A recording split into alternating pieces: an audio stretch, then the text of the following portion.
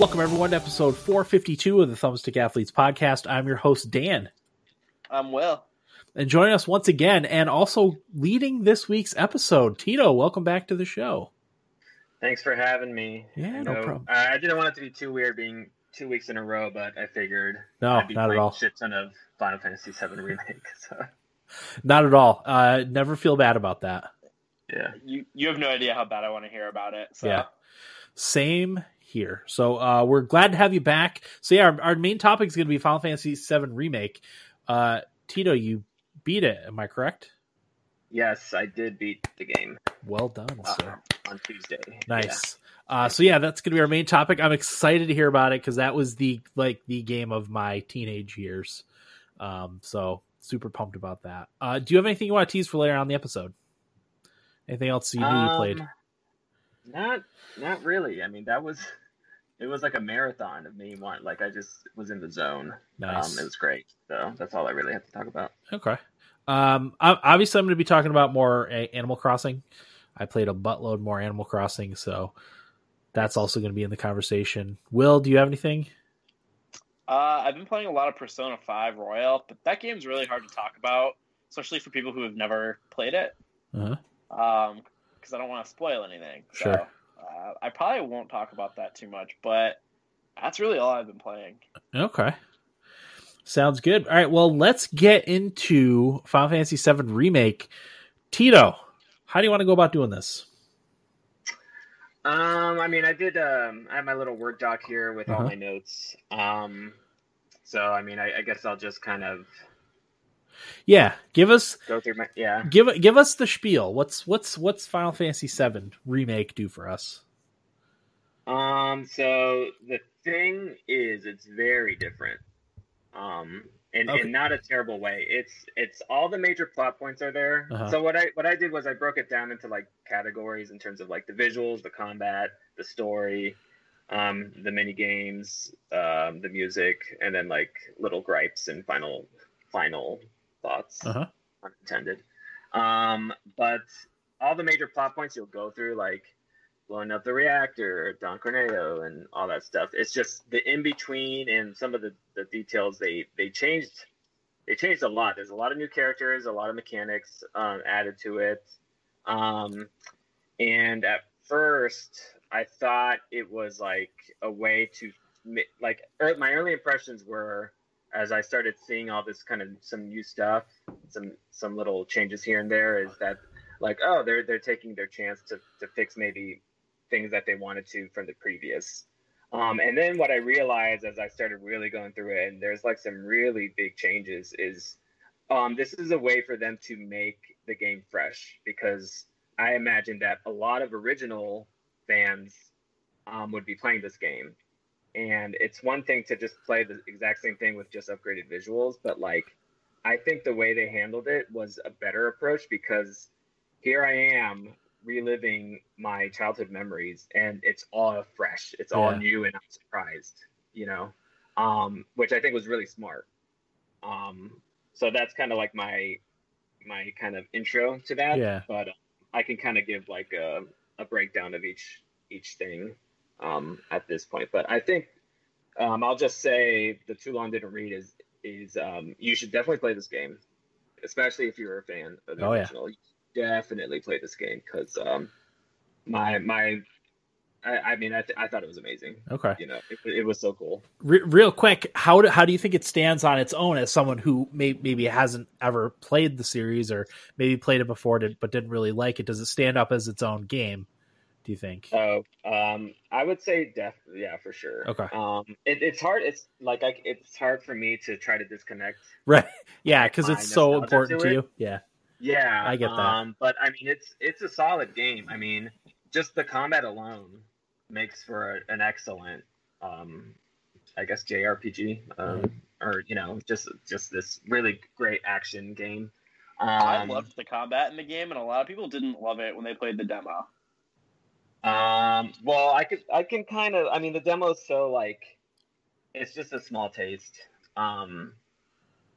I would say I would be very surprised if people still felt that way after playing the full game. Mm-hmm. I would say the combat's the the biggest thing to praise in the entire game.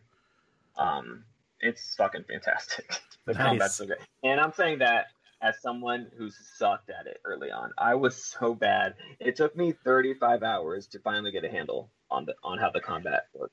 Oh, okay. Because I kept dying constantly, and I would get frustrated. But I knew too, like even in my frustration, there would be like the little fights that were just like, oh, it's so fucking good. It's so good. They found a way to combine like the old, like, turn-based combat and just the free-flowing action together. And I imagine it's pretty similar to, I can't quite remember the combat of Final Fantasy 15, but I imagine it's pretty similar to that. Okay. Yeah, I found it to be fairly similar, having not played 15 in a few years, but yeah, I thought it was fairly similar from what I could remember. Yeah, it's not too different, but it's the combat alone is really good. But yeah, let me go through this real quick here. So it took me 64 hours to beat. Okay, wow. There's a timer, 64 hours and 38 minutes, and I did just about as much as I could. And there is replayability. There is a replayability factor to it. So after you beat it, there's a hard mode, and it gives you kind of a play log that gives you like things you might have missed, like that things you can still collect, like all the dresses that you can get from Don Corneo's, all that stuff. Like they keep track of that, and you can, they open up a chapter selection, so you can go back and play chapters. The game's broken up into chapters, and there's 18 chapters in the game to go through the whole story. Okay. And what's excellent is I never had the game crash. It runs really smooth. I didn't notice any bugs in all my time. My PS4 would get super loud, and then I realized that I have a PS4 Pro, and my TV is 4K HDR, so the game looks fucking fantastic. But I realized I think it was getting really loud because I had it in my little entertainment console. So once I put it on the ground, that pretty much ended my PS4 sounding like a jet engine. Okay. So it's like really well optimized, and it never crashed at all. So that's. I thought that, like, I didn't even realize, like, we're just so used to games crashing nowadays and just being really good, but it was very refreshing to, like, for me to realize 50 hours in, like, oh, I haven't had to worry about anything in terms of the technical stability of the game. So that was awesome. So I got here my little breakdowns of the major categories. I got visuals, the combat, the story, and some other stuff, but the game's fucking gorgeous. More so in the lighting, I would say. It looks really cool. Like, there's just something about seeing Cloud and Aerith together in high def in 4K that's just like, you can't beat that. Like, yeah, like, just like, I don't know, it's just like crazy. I'm getting butterflies just thinking about it. Yeah, I would constantly get it playing the game, because if you were to tell me back when I was playing as a kid, I didn't quite realize I was living this like magical moment with Final Fantasy VII. I just knew I would play the shit out of it. Yeah. But if you were to tell me like, oh, and you get to kind of relive this magic again, just 23 years later, it'd be kind of hard to believe. It's like, oh, you can't, like, you remembered me talking about Breath of the Wild, like being afraid to beat it. Yeah. But I knew it would be lost. Like, I can't go back and play it for the first time. Yep. And it's like someone like now I'm wondering like, oh, maybe I just wait another 23 years and Breath of the Wild will be magical again because they kind of did it even better and whatever, and all this stuff. It's very similar to that feeling. It's funny that you mentioned it with that game, because I had a friend in high school that would not beat Final Fantasy VII. Would not beat it. All of his characters maxed out level 99, everything maxed out, like, and he just wouldn't beat it. He just kept going around and doing random battles. Because he was worried to end. Yeah, he didn't want to end it. He just wanted to keep it. The perfect time to finish it and then go right into the remake. I don't know at this point if he ever ended up did finishing it, but I remember that was the thing for a while. He never wanted to do it. Yeah. Now, when you see these characters, like, is that what you imagined that they looked like when you played it as a kid? Yeah, they all are pretty much like they did a really great job with like them looking not too different. They pretty much look the same, especially like you can tell that they really focus in on Cloud, which makes sense. He's the main character, so they had to nail him perfectly, and they did. The only thing I would say about Aerith is sometimes her eyes are just too magical. Like she has like a certain glow to her. Yeah. But like all of them, like Bear is probably the most different because there's large portions of the game where he's wearing his sunglasses, which wasn't, he didn't have sunglasses in the original. Yeah. But he's pretty much there are moments where he doesn't have him and he goes through missions and stuff, and he has like a cloth covering, like it'll go to his gun arm, and then there's like a cloth, I guess, to hide like the surgery, like of how that combines to his skin. That just kind of, that's like the only real difference. But it's all pretty faithfully recreated. Like they didn't, like, even to the clothing and everything, it's all there, which is great. And the colors really popped. I'm not great with noticing like the HDR to non-HDR, but there were times where I'm like, this must be HDR at work because it looks really fucking good in terms of like the lighting and the colors and the way it, not so much that it's really saturated. It's just like, I don't know. It's kind of different and it looks great. So Yeah.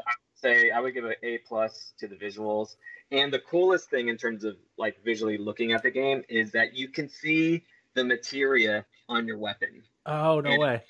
That's pretty cool. Change the materia, like if you like the colors and everything, it'll actually show it on the weapon, which you think that's not a big deal, but like I was really obsessed with like rearranging my materia to make it visually like appealing, like when I would be in game. So nice. I thought that was such a cool touch.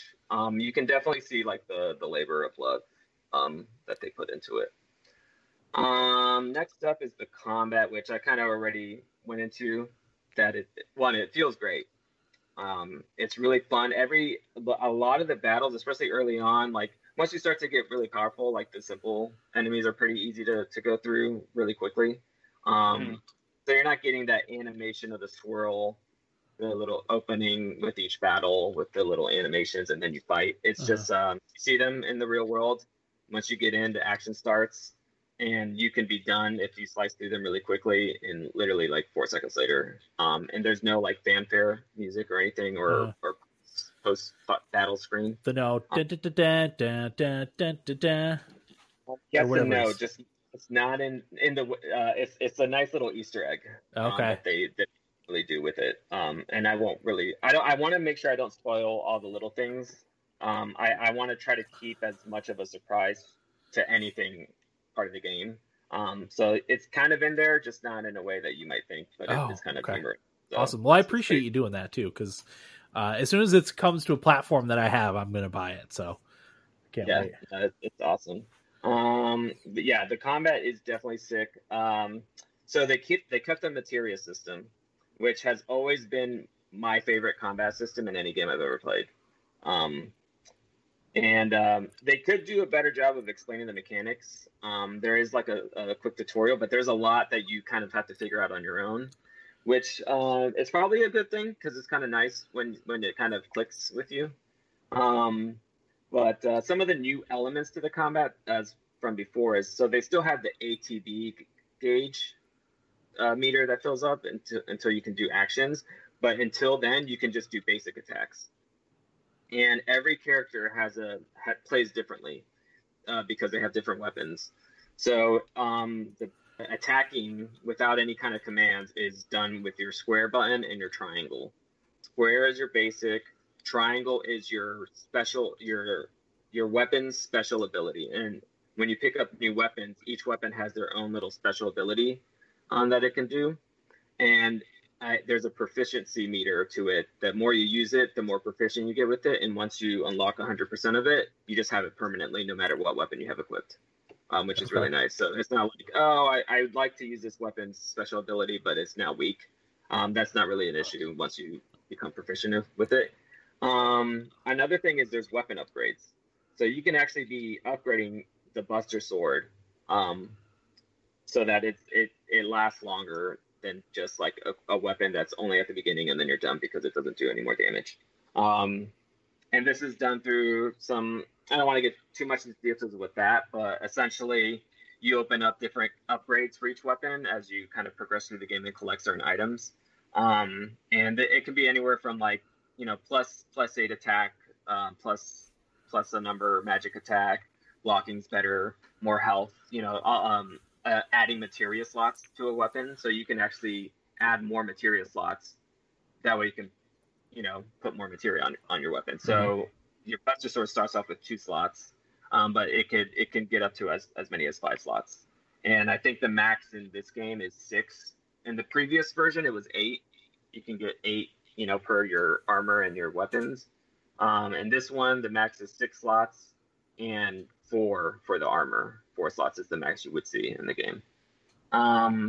Which is kind of nice. That way you can't just like put all this materia on and then you don't ever need to change anything. It kind of, there's some strategy involved, and you have to definitely in the battles, because they can get pretty tough. You have to kind of cater to who you're facing, and that's probably the only annoying thing, is that there's a lot of materia swapping and changing, where it would be nice if there was like a saved loadout system.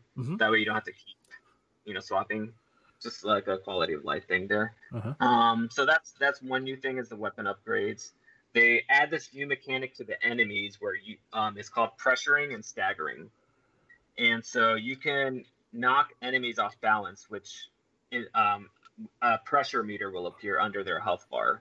And if you can fill up that pressure to 100%, they'll be staggered. And when they're staggered, they take bonus damage. And the default bonus damage is 160%. So your normal damage that you do, multiply that by 160%. But there's certain abilities that different characters have, especially Tifa, where she can actually increase that percentage as long as you can keep them staggered, because once that stagger meter gets full, it'll start to slowly go down. It depends on the enemy. Some of them they'll recover quicker than others. Usually the smaller normal enemies recover pretty quickly, but some big bosses, they'll be staggered for a while. It'll take them time to recover. And some abilities will kind of refill that meter back up a tiny bit, and other abilities can actually increase the percentage number, which Tifa specializes in. So you can get it, I got it as high as to like 230% bonus damage. So it creates this really cool combo mechanic that you want to try to be really efficient with your damage. Like, for example, if you do have a limit break, it's probably best to use it once they're staggered, because then that definitely multiplies the damage that you do. So there's a lot of thought to it. It's not just like a hack and slash. In fact, you will get owned if you just spam basic attack. You will get owned pretty quickly, and that was one of my issues. I was pretty just stubborn too, like trying to be really slick and like do specific things in fights instead of just taking what was given to me. Which is one reason I would just die a lot. Right. But and my big thing was I wanted to play as Tifa, because her whole kit, the way she works, is so fucking awesome. She does so much damage. But the issue is when you focus on playing as one character, the enemy tends to then focus in on you. Okay. And there are some ways around that. Okay. Like there's a provoke materia. That's kind of automated. You don't have control over it, but I would give it to a non-active player. And if I get low on health, it kind of procs the provoke so that enemies kind of lay off me. And I would normally give it to Barret. He's a pretty good tank. So that's one mechanic, the pressure and staggering, which is the main mechanic to the combat. That's the main focus, is being efficient with trying to pressure, trying to get them staggered, so you can do the max amount of damage. That's the driving force. How do they handle the switching of which character you're playing as, like as a main character? So you can hit up or down on the D-pad to switch who you're playing as, or you can stick with your player and use left trigger or right trigger to pause. So the way it works is, it's free time, you're moving, but you can pause by hitting X, and that brings up the command menu. Which you can do your abilities, which are mainly either mainly what your character can do with their weapons. Mm-hmm. Spells, what you have in terms of magic equipped, and the items that you have in your arsenal. Or you can hit L2 and R2, which does the same thing. It pauses and brings up the command, but it'll go to your other characters. Okay. So, and then you tell them what to do. And once that's done and you pick the enemy you want to do it to, it goes back to you and you're back to attacking and dodging and whatever. Okay. So if you just want to stick with one character, you can do that and still issue commands. My tip is definitely don't. I guess I would be afraid of pause. Like I would forget I can just pause time. It doesn't pause it.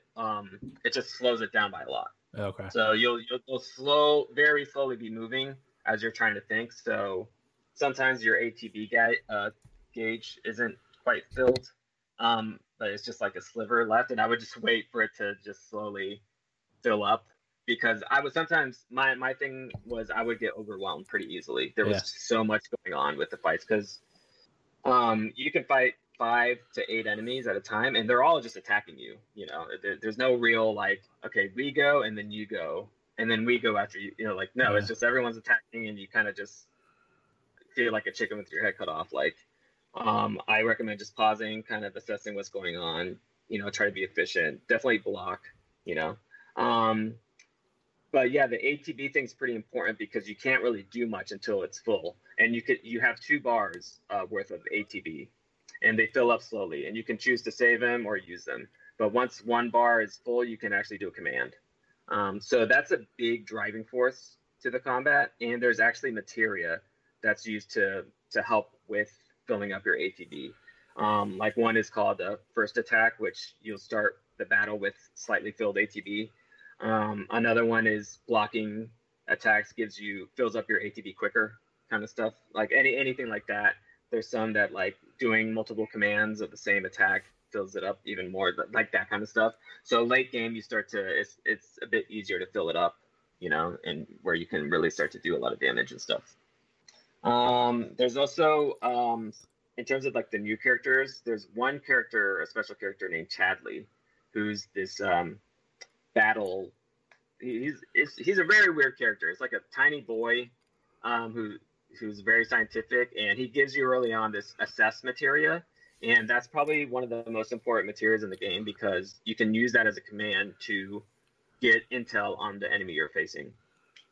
And sure enough, it's pretty much there's the whole menu in terms of like who've you assessed, and so it's kind of like a thing, like have you assessed all the enemies in the game or whatever. Oh, cool.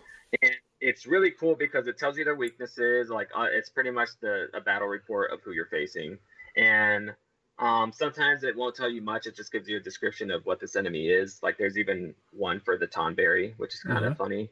Doesn't give you any hints on how to really be efficient with them. It just kind of mentions like this enigmatic creature holds a lamp and has a chef's knife. It's really funny. But you that's a big component to the combat, so that what's cool too is that there's a boss fight where one of the hints it gives is a certain attack will automatically stagger them, and they don't even tell you what it is, but I was able to figure it out just on my own. So it was kind of like a weird mini game within the combat, which felt so awesome for me to figure that out because it's kind of story related, but it's really cool.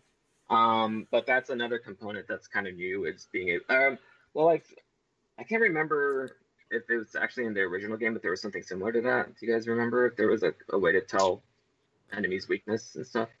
It's been way too long, unfortunately. Will played it more recently.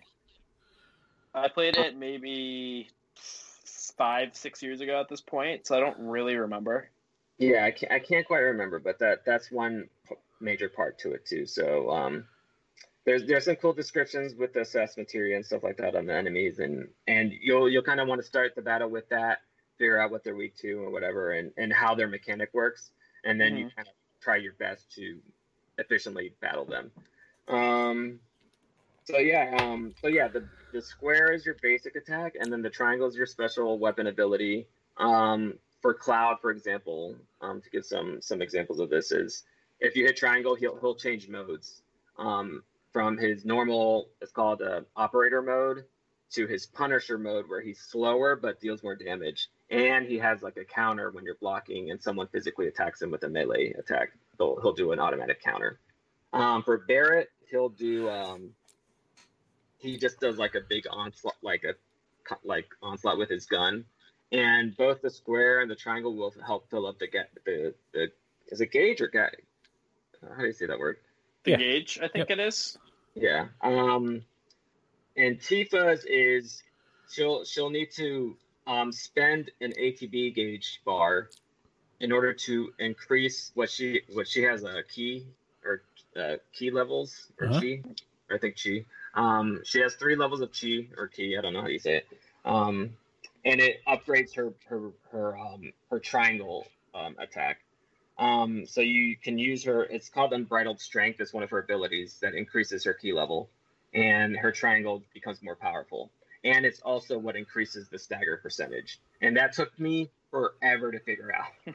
I mean, I'm 30 hours in, and that finally dawned on me that that's how that works. Yeah, it does seem like there's a lot of different working elements in this combat system, which is good because it's not, like you said, Tito. It's not just straight up hack and slash. It's got all these elements that work together to make a lot more strategic of a system than you would expect. Yeah. Because they're doing a very action style game, which can tend to be mindless, and all these mechanics definitely help put more thought and strategy into it. Yeah, especially with the materia system and like what do I need? What's a good way to get efficient with characters, and like using Barret as my I saw online like a tip of using him as your command mule. Like kind of throw all the stuff that are really useful, but you don't want to necessarily put on other enemies. Just using Barret as your mule to like steal or heal or auto cure or all this stuff or provoke or whatever. But it's great. It's definitely a really smart way of doing it. Yeah. So what's cool is that every character does have their own style, and for me, Tifa was my favorite. It was tough to stay alive with her. But once you start getting powerful, she's fucking really fun to play as. Does she kind of start off as like a glass cannon? Kind of, especially since if you change to a character, the enemy tends to then focus you a little bit more. Okay. Yeah. Which I found out early on. So I would recommend kind of sticking with Cloud until you can kind of figure the proper way to do things, which I learned, is that you definitely need to be using your ATB bars as much as possible. When one fills up, use it on a character, send a command. And so when you do a certain ability that has an animation to it, it's not efficient to stay as that character. You set the command and then move on to another character and, fill up their gauge and do something, because that other character is doing the ability you just told them to do, and it's not good to just sit and watch until you can start doing more. It's like, no, you need to be getting these people to do things. Otherwise you're going to get owned and overwhelmed pretty quickly. So it's, fill up your bar, pick a command, move on to the next character, do some stuff, pick up something, move on to the next character, and that way. And you can do it by actually switching to the other character, or just setting a command to the other character, but staying as Cloud or Bear or whoever you want to be. There's different ways to do it, which is really cool, I thought. Yeah, that sounds awesome. And I recommend changing some settings around. Like the camera would get kind of annoying. Like you couldn't quite see who you're attacking, but you can increase the distance and responsiveness of that, and that kind of helps a little bit. But that's pretty much the combat section, which I think is the highlight of the entire game. Nice. In my opinion. On to the story. Yeah. And I'll definitely avoid spoilers and stuff, but I gotta say, first thing is learn to let go. Okay. It is not the original. There's a lot of new stuff in it. It's kind of surprising. It's the same story, the same major plot points. It's just they're going through it differently. And I'll give some stuff on some of that news, what's different. But like I mentioned, it at first I thought like, oh, this is a chance for them to fix things that maybe didn't work in the first game. And then I realized, no, they're just like, this is fresh. They wanted it to be fresh. They wanted you to relive the game as if it was the first time. And I would say that they did a pretty damn good job of doing that. Yeah, I was going to ask, because all this talking about it, I'm probably going to end up getting Final Fantasy VII to play on my Switch once I've kind of slowed down with Animal Crossing. Is that something I should go back and play before I play the remake, or am I going to get frustrated by maybe missing one of my favorite minor parts being missing from the new version? I don't think so. Especially like I imagine you probably played 7 a few times. Yep. But not since high school. I don't remember too much about it. Yeah, I don't think you necessarily need, especially since this is just the Midgar portion. What you could do is just play that first 15 hours of the Midgar in the original, or however long it was. Like, how long would you say that Midgar portion was in the original game? Oh gosh, I have no man. memory of it, and I don't even feel like the whole game was as long as I remember. Is it like 45 hours? I'll look it up while we're talking. My brother was the first to beat it because it was his game, and I think he beat the game in like the entire game in 40 hours or something, and he was pretty underleveled. He had a tough time with the last few fights and stuff. I don't quite remember the hours, but I want to say like around the 40-hour mark. And for me, this portion, it took me 64 hours. Right. Like that's how much stuff.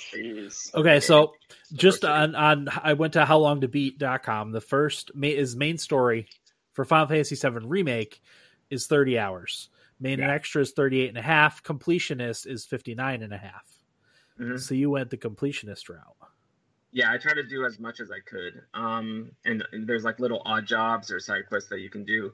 And there's like a whole page for it where it tells you like you've had this cleared. Here are the little quests you can do, and you have these cleared. And Beardless says 6 hours max for the Midgar section. I would say a little. I would guess like 15 hours, but yeah, it probably depends on like what you're doing, if you're farming, how much of the side stuff you're doing. But yeah, I mean, you could probably run through it in 6 hours easily in the original game. I could see that. But yeah, so yeah, definitely learn to let go. There's a lot of new elements. So how long to beat for Final Fantasy VII? The old one and main story is 37 and a half. Main and extra is 52 and a half, which is probably what I would be. So the 45, 50 hours was probably good. Yes. Like in my old memory of the game, like that. I mean, that felt like an odyssey. And yeah, you just told me that you can beat the whole game in 50 hours, and after spending 60 in this remake of just Midgar alone is like, holy shit! How are they going to break this game up? You know, like how many they're going to be? I always go back to Final Fantasy VI. I felt like that game took forever, but it's like 18 hours, and that's like nothing compared to more modern games. You know? Yeah. But Final Fantasy VI was short comparatively to all the other Final Fantasies. Mm-hmm. Yeah. And The Witcher 3 took me 115 or 120 hours to beat the first time, and that's without doing everything. Amazing. So, Final Fantasy VII was it's really the only Final Fantasy. It was my first Final Fantasy game, and it's the only one I've actually beaten. And I played 8, probably the second most. I got kind of far, but never beat it. Didn't like 9 in terms of how it looks, so I never played it. And then 10 is probably the third most I've played. Okay. At this point, maybe 15. But yeah, so I'm really kind of like not as big into like Final Fantasy franchise. To me is actually just 7. Mm-hmm. You know. But yeah, continuing with the story here, there's some interesting changes to the story, and I think it's more than what all the gamers are thinking. Like they might realize, like as just players. I think there's actually more to the story than just like, oh, they just changed some things. There's some really smart writing choices. The writing is actually a little bit better in this. There's some actually cool moments, sentimental moments. One of them is they kind of talk about Aerith at one point, and she mentions that she's lost as a kid, kind of going through this flashback, and then and she's kind of briefly kidnapped, and then when Cloud and Tifa find her, Tifa just kind of has this moment where she goes to Aerith and tell her, "Hey, we found you." And it kind of means more to her based on what you just saw, you know. And I was like, it was just such a cool. There's a lot of great magical moments that's like new and just so well done with the writing. I know some people had some problems with the writing, but I would say overall, it's a better written game.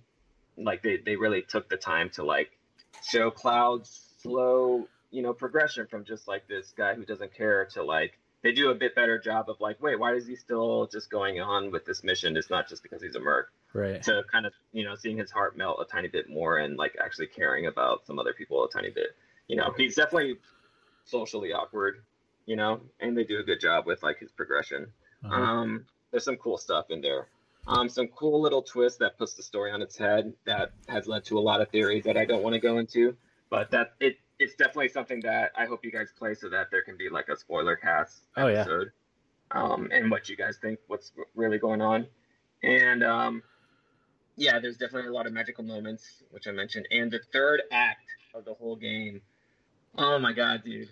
There's this great moment when you do the raid on the Shinra building, where like you're approaching it, and you go through these like series of battles, and just there's this cool moment where they're just kind of like amping you up, the characters. It's almost like a meta kind of breaking the fourth wall a little bit, where he's like, yeah, shit's about to get started, and Cloud just looks right at the camera. He's like, buckle your seatbelts or something. It's like nice. so good. Oh, they did such a good job on this game. I'm glad to hear it, because I was very skeptical of all of this when I first heard about it 7 years ago or 6 years ago or whatever it was now. But yeah, Midgar, they did a great job of expanding Midgar, making it feel more like a city. The people, how your actions, like you blowing up, reactors, actually affects everyone else. You go through different sections of it. Even on the top plate, there's a whole added part of the game that wasn't in the original, where you kind of visit that top site. So that it's all really, really cool. Listening to the side conversations as you walk by people. You can choose to turn off, like they have a UI of like, so you can actually read the conversations, but you can't quite hear it. And I kind of liked that at first, but then it started getting kind of annoying. So I turned off the visual and just would try to every once in a while listen into what people are actually saying. And that's kind of really nice. And that's pretty much the story section for that. Yeah, like you said, you don't want to spoil anything really. So yeah, and it's not perfect, but I would say overall, like if you know that it's not exactly the same, and you learn to let go and accept what you're seeing, you'll get. I mean, it's a good enough game where you'll be able to see past that stuff and just learn to love it. Nice. I would say for me, the music, at least the first time around, that's probably my big gripe. There's definitely the originals in there, and it sounds great that they're rescored and everything and sound fantastic, but there's a lot of new music or what they've done with some of the older music, and I would say that it doesn't reach the same high as the original. Okay. That was one kind of disappointment with it. But I mean, very minor, not like ruined the game for me or anything. Yeah, not like I quit because I can't stand the music. I'm a pretty critical dude, so I'm trying to like not be too critical about it. But there were times where I think it's like I had my own ideas for what I wished it was, and don't really go into the game doing that kind of thing. Just kind of take it in. Mm-hmm. But like it definitely. I was watching a live stream of someone going through it the first time, and they did a smart choice of like not introducing the new stuff right at the beginning. It's definitely like the rush on the battle or the Mako reactor, that whole sequence music, it's still the same, just with now an orchestra and everything. Gotcha. So that was really and then they start to introduce like some of the new tracks, and they have a fun little way of how they did the old tracks, and it's one of the collectibles in the new game. It's called music discs, where you'll hear like these little jukeboxes or little recorders and stuff as you're exploring, playing songs, and it'll have question marks at the top, and you can actually buy the tracks, and it's like some of the old music just done in like different genres. Mm-hmm. There's like one song done in the style of jazz, and you can buy them, and there's a total of 31 of them. So that's one of the collectible chases that you can do, is trying to find them all. Nice. So yeah, I would recommend increasing the music volume, because it dawned on me that maybe I couldn't quite, because I was playing with a surround sound setup, and I think the sound effects and dialogue were too loud. So I dropped those down so I can hear the music a bit more. And some of the new tracks are nice, but I think the original soundtrack is still the best in the original game. Yeah. So. But it made sense that they changed a lot of stuff, because on the PlayStation especially, I remember I played it on the PC when I was a kid. Like we waited, me and my brother didn't have a PlayStation, so a year later it got released on PC and we bought it that way. And it was like done through a MIDI, like synthesizer. Oh, really? Which affects, I mean, I don't know. I imagine it sounded the same on PlayStation, but that dictates how you're going to make music. And if that's what they have to work with. it dawned on me that you can't just take a lot, like all the music, and then just add an orchestra or a band to it. It's not going to sound quite the same. The music wasn't written that way, Right. and that's why I realized why you didn't just hear all the same songs in this remake. Yeah, and if there's new story beats and stuff, you've got to kind of write the music that fits that stuff. So yeah, because there is a lot of stuff, but some of the tracks, like if you listen back to the original songs and you try to imagine, like, well, how would they update this? It's like it just doesn't work in 2020. It just kind of sounds weird. So, and then some of my other minor gripes is the voice acting. So Cloud is fantastic. They nailed him, which makes sense. He's the most important character, and whoever the voice actor is, I listened to it on English. My brother, I sent screen grabs to my brother because he was even more of a Final Fantasy fan than I was, and he wants to play it with Japanese language, which you can do. Yeah. But English subtitles, which you can do. And I was like, I mean, the English version is still pretty good. And he's like, I didn't spend 20 years of my life to listen to some fucking English. Nice. So he plans on playing it in Japanese. Okay. But yeah, so Cloud and Tifa are great. Barrett, the voice acting grows on you. At first, I wasn't totally on board. Aerith is okay. It took me some time. I always it's weird how, like, in your head how you imagine these characters. Yeah. And now that there's voice actors, like for me, I thought Aerith was always more of like the more mature, gentle, kind soul, and in this one she's a bit more perky. She has like a pretty nice sense of humor. She just sounds a bit more high pitched than I would have thought. But like it's Aerith. She'll grow on you. That was another thing too. Is to me she was always Aerith, or I think as a kid I would always call her Arius. Yeah. Like they had the apparently the spelling wrong in the original. Yeah. And it was Aerith. It's Aerith. It's Aerith with a TH, but and to me it'll always be with an S. Yep. And I agree with you. Also, apparently it's Mako, not Mako. Oh, really? And I will never want to change that. It's always going to be Mako in my mind, in my heart. I'm right in my heart. It's Mako. Yeah. So you just have to get used to that. They say Mako. It's oh man, that's a deal breaker right there. It is. It's kind of weird, but you'll learn to yeah. I mean, just ignore it. I hope with the PC version that some brilliant someone will change it.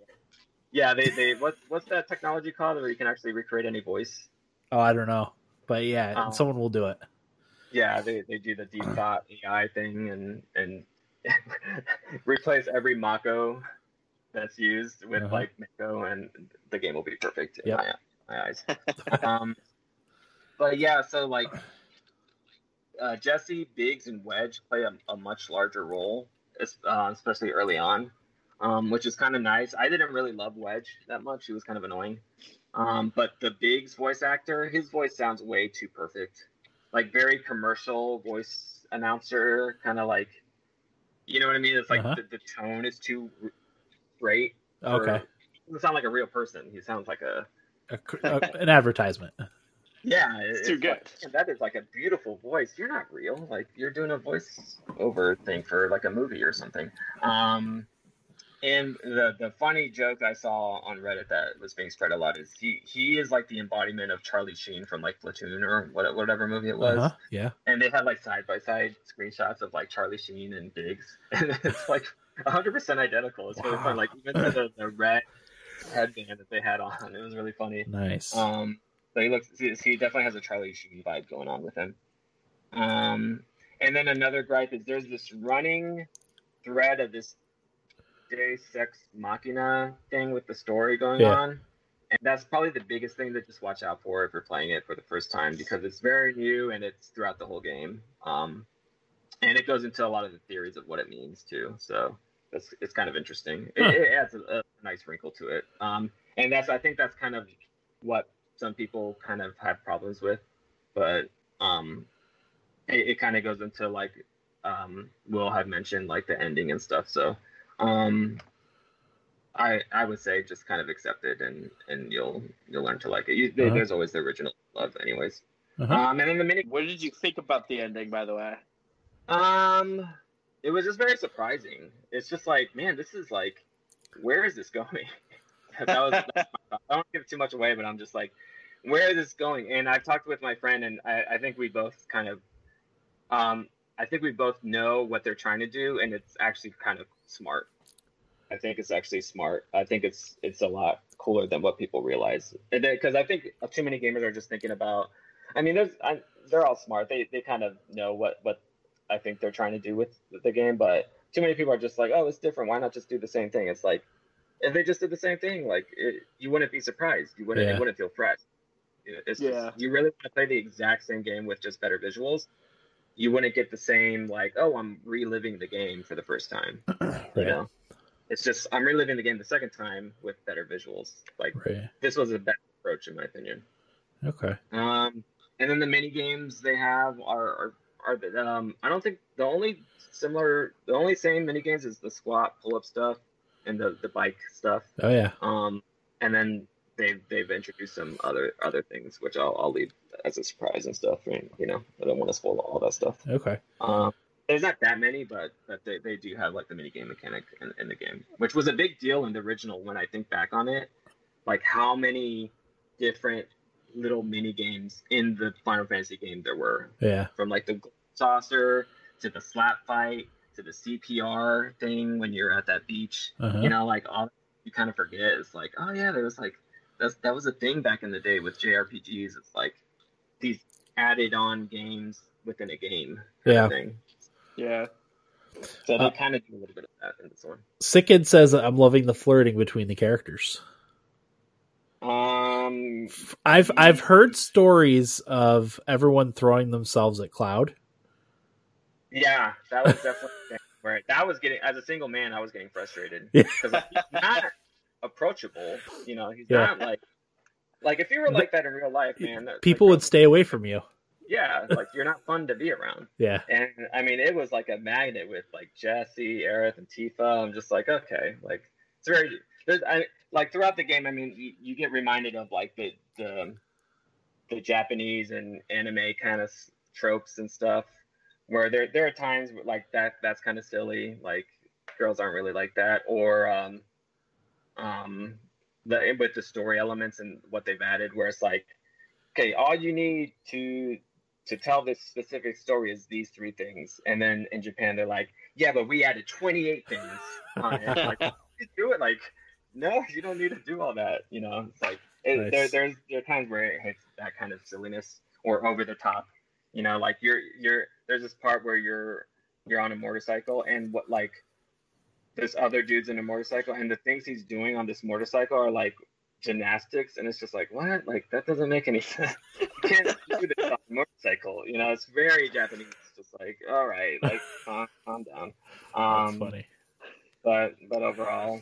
I think that's the major categories that I have. So, like, my final, pun intended, thought is, while it's not a perfect game, you know, like I know I made it sound like it's the perfect game of all time. I mean, there's some stuff to it, but I think what matters is that you're reliving the adventure with Cloud, Tifa, and Barret and Aerith, and it's hard to deny like that fresh experience with characters that you loved and grew up with. It's really magical. It's fucking awesome. How's Red 13? Huh? How's Red 13?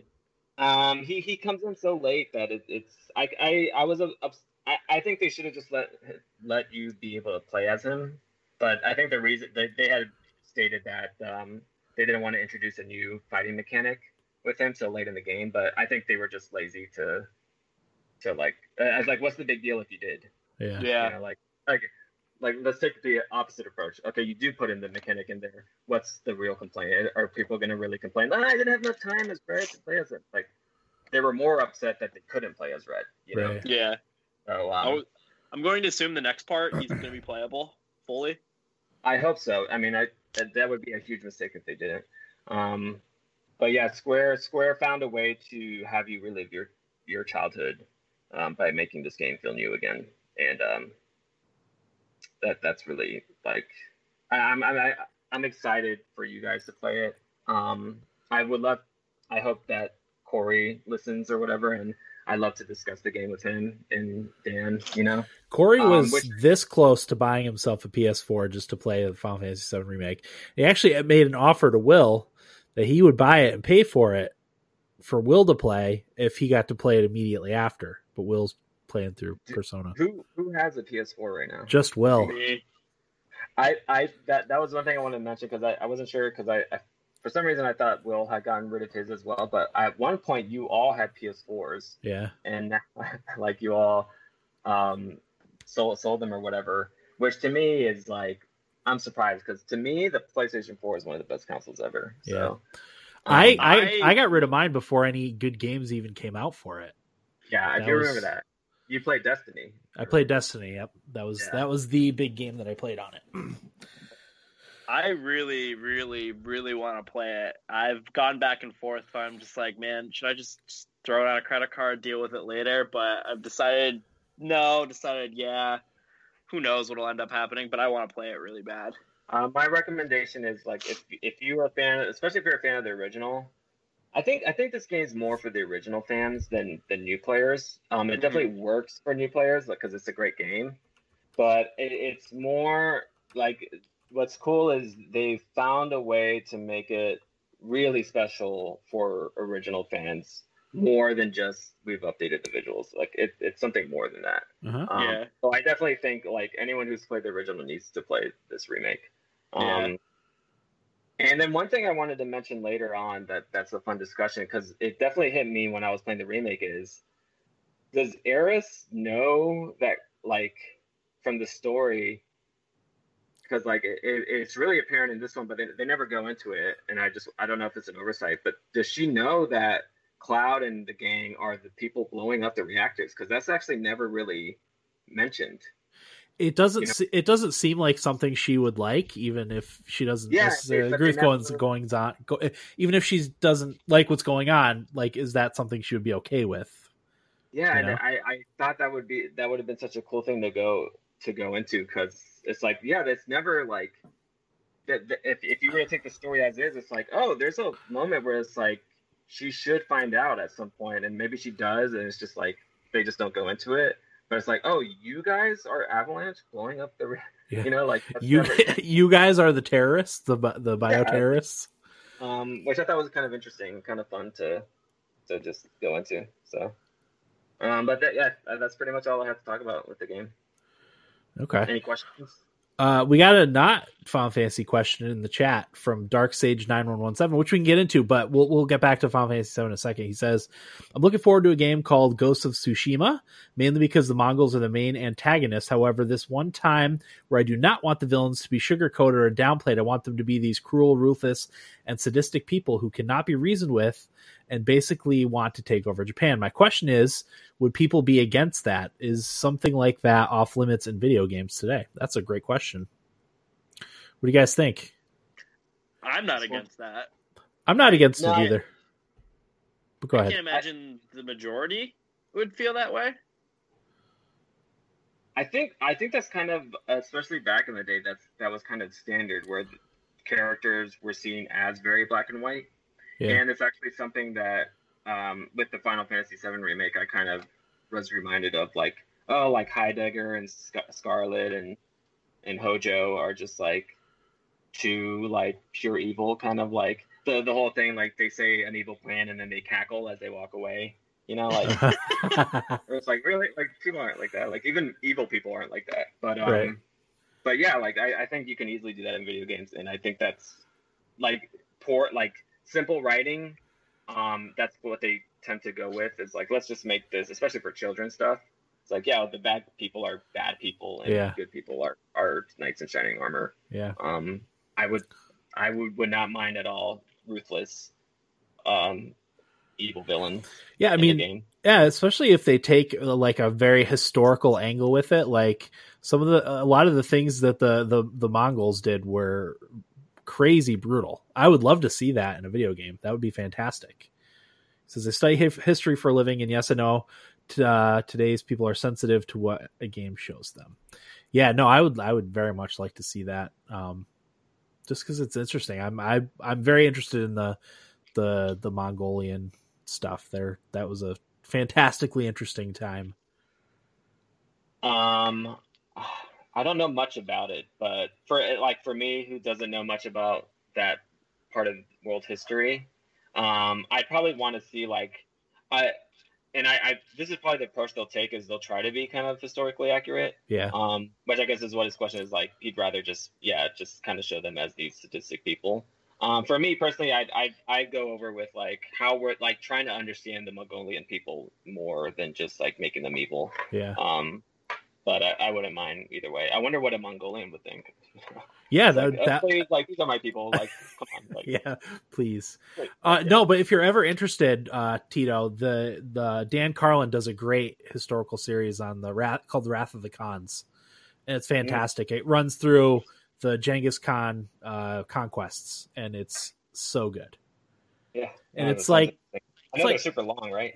Yeah, but probably I think is there 4 parts? Maybe it might be 12 hours or something. Gotcha. It's a short audiobook basically, but it's really good. That's a great question, Dark Sage. That's another game that I really want to play that I don't have a PlayStation for. Dude, the first trailer that they gave for it was amazing. Yeah, for Ghost of Tsushima. It's one of my favorite trailers I've ever seen for a video game. Yeah, it was so well done. Who's the guy that's given the little monologue at the beginning of it? I don't remember. Oh God, that was such a good monologue. I kind of want to see it, rewatch it again. Yeah, I actually read too, and this was only yesterday or maybe today, that they're not doing traditional game waypoints. You have to know the land. You have to figure out where you're going based on sun placement and landmarks and all that stuff to figure out where you're going, and not boom, put a waypoint over here and just go to the waypoint, which I think is awesome. Nice. That's gonna change how I play games. Yeah, you gotta learn. Yeah, I think there's some people some people's brains don't work in the same. For me, I would constantly lose track of direction while I was playing Final Fantasy VII, and if it wasn't for the little mini map with they dot where your previous path was, that's how I figured out which route to take a lot of the time. So I wonder if this is going to be a huge headache for me if that's the case. It might be. Where I'm just wait, where am I again? Because it's you're not actually there. Some people are just bad with directions anyways in real life. Yep. And then imagine you are watching a screen of a 3D environment. Yeah. That's even trippier in terms of knowing the lay of the land of wait, where, because there's something about the human brain, I want to say, that's it's even easier to lose track of where you've actually been, and you don't take in the visual information as easily as some people do. It's not the same too, like you said, if you were to do that in real life than looking at a screen. So that's even another level of distance that you would get from, not being able to keep track of your directions. A good example of it is if you've played, because this happens to me all the time, if you played a first-person shooter, especially PvP, where you're shooting at someone and then you're trying to dodge and you back up and you hit a wall, but you don't know the wall's there, so you're backing up and you're not moving anywhere. And for me, I would realize my brain, I had walked forward, so I've seen the environment I walked in, and the minute I try to go backwards to avoid gunfire, it's I forgot that wall was there, even though I just passed it. That happened to me all the time, and that's how I would die in PvP games a lot. It's just because my brain cannot take the environment and remember it. Okay. It's just what's in front of me. Okay, if I take 5 steps forward now, I immediately forgot what I just saw. So I don't know. That'd be kind of interesting. Huh. It's gonna be a headache. I like the idea, but that might be a headache. Yeah. Did that answer your question, Dark Sage? I think we're all in agreement that people, I think in general, would probably be okay with it. You might get 1 or 2 people. You'll get your 1 or 2 people on Twitter complaining about it, and someone will make a story out of that. And it'll seem like a lot of people are complaining about it, but I don't think a lot of people will actually take issue with that, right? Yeah, just don't go on the Mongolian subreddit. Yeah. I actually have someone I follow on Instagram from Mongolia. And it's really neat to see the not cultural differences, but the way the architecture is different. It's really, really fascinating. because again, I'm interested in the Mongolian history and all that stuff. So it's fascinating. But any final thoughts on Final Fantasy VII? Back to Final Fantasy VII. Or any questions? Yeah. Will, you have any questions? No, I want to play it so bad. Yeah. Were you satisfied where it left off, Tito, or do you think does it have you jonesing for the next part? In terms of like the execution of the very ending, Yeah. I think they probably did too much of like over the top, or not, maybe over the top's not the right phrase. There was a sweet spot that would have had me real like, oh, perfect ending, and then it kind of got a little spoiled a tiny bit. But in general, yes, like because overall the experience was so amazing that I'm kind of like confused as to how they're gonna break it up. Like, is this gonna be a three? Like, the good number would be if they broke up the full story into 3 games, like that, like just make it a trilogy. But like based on how much time of Midgar and how much more of the story is, like how are they gonna do that is kind of confusing to me. I'm interested. 6 like, is it gonna be parts. 3? Yeah, it's like 5, 6 games. Like, what are they gonna do? I think it'll just be 3 games. But I'm very excited. I mean, it was such a good game. It's like, and there's more to come.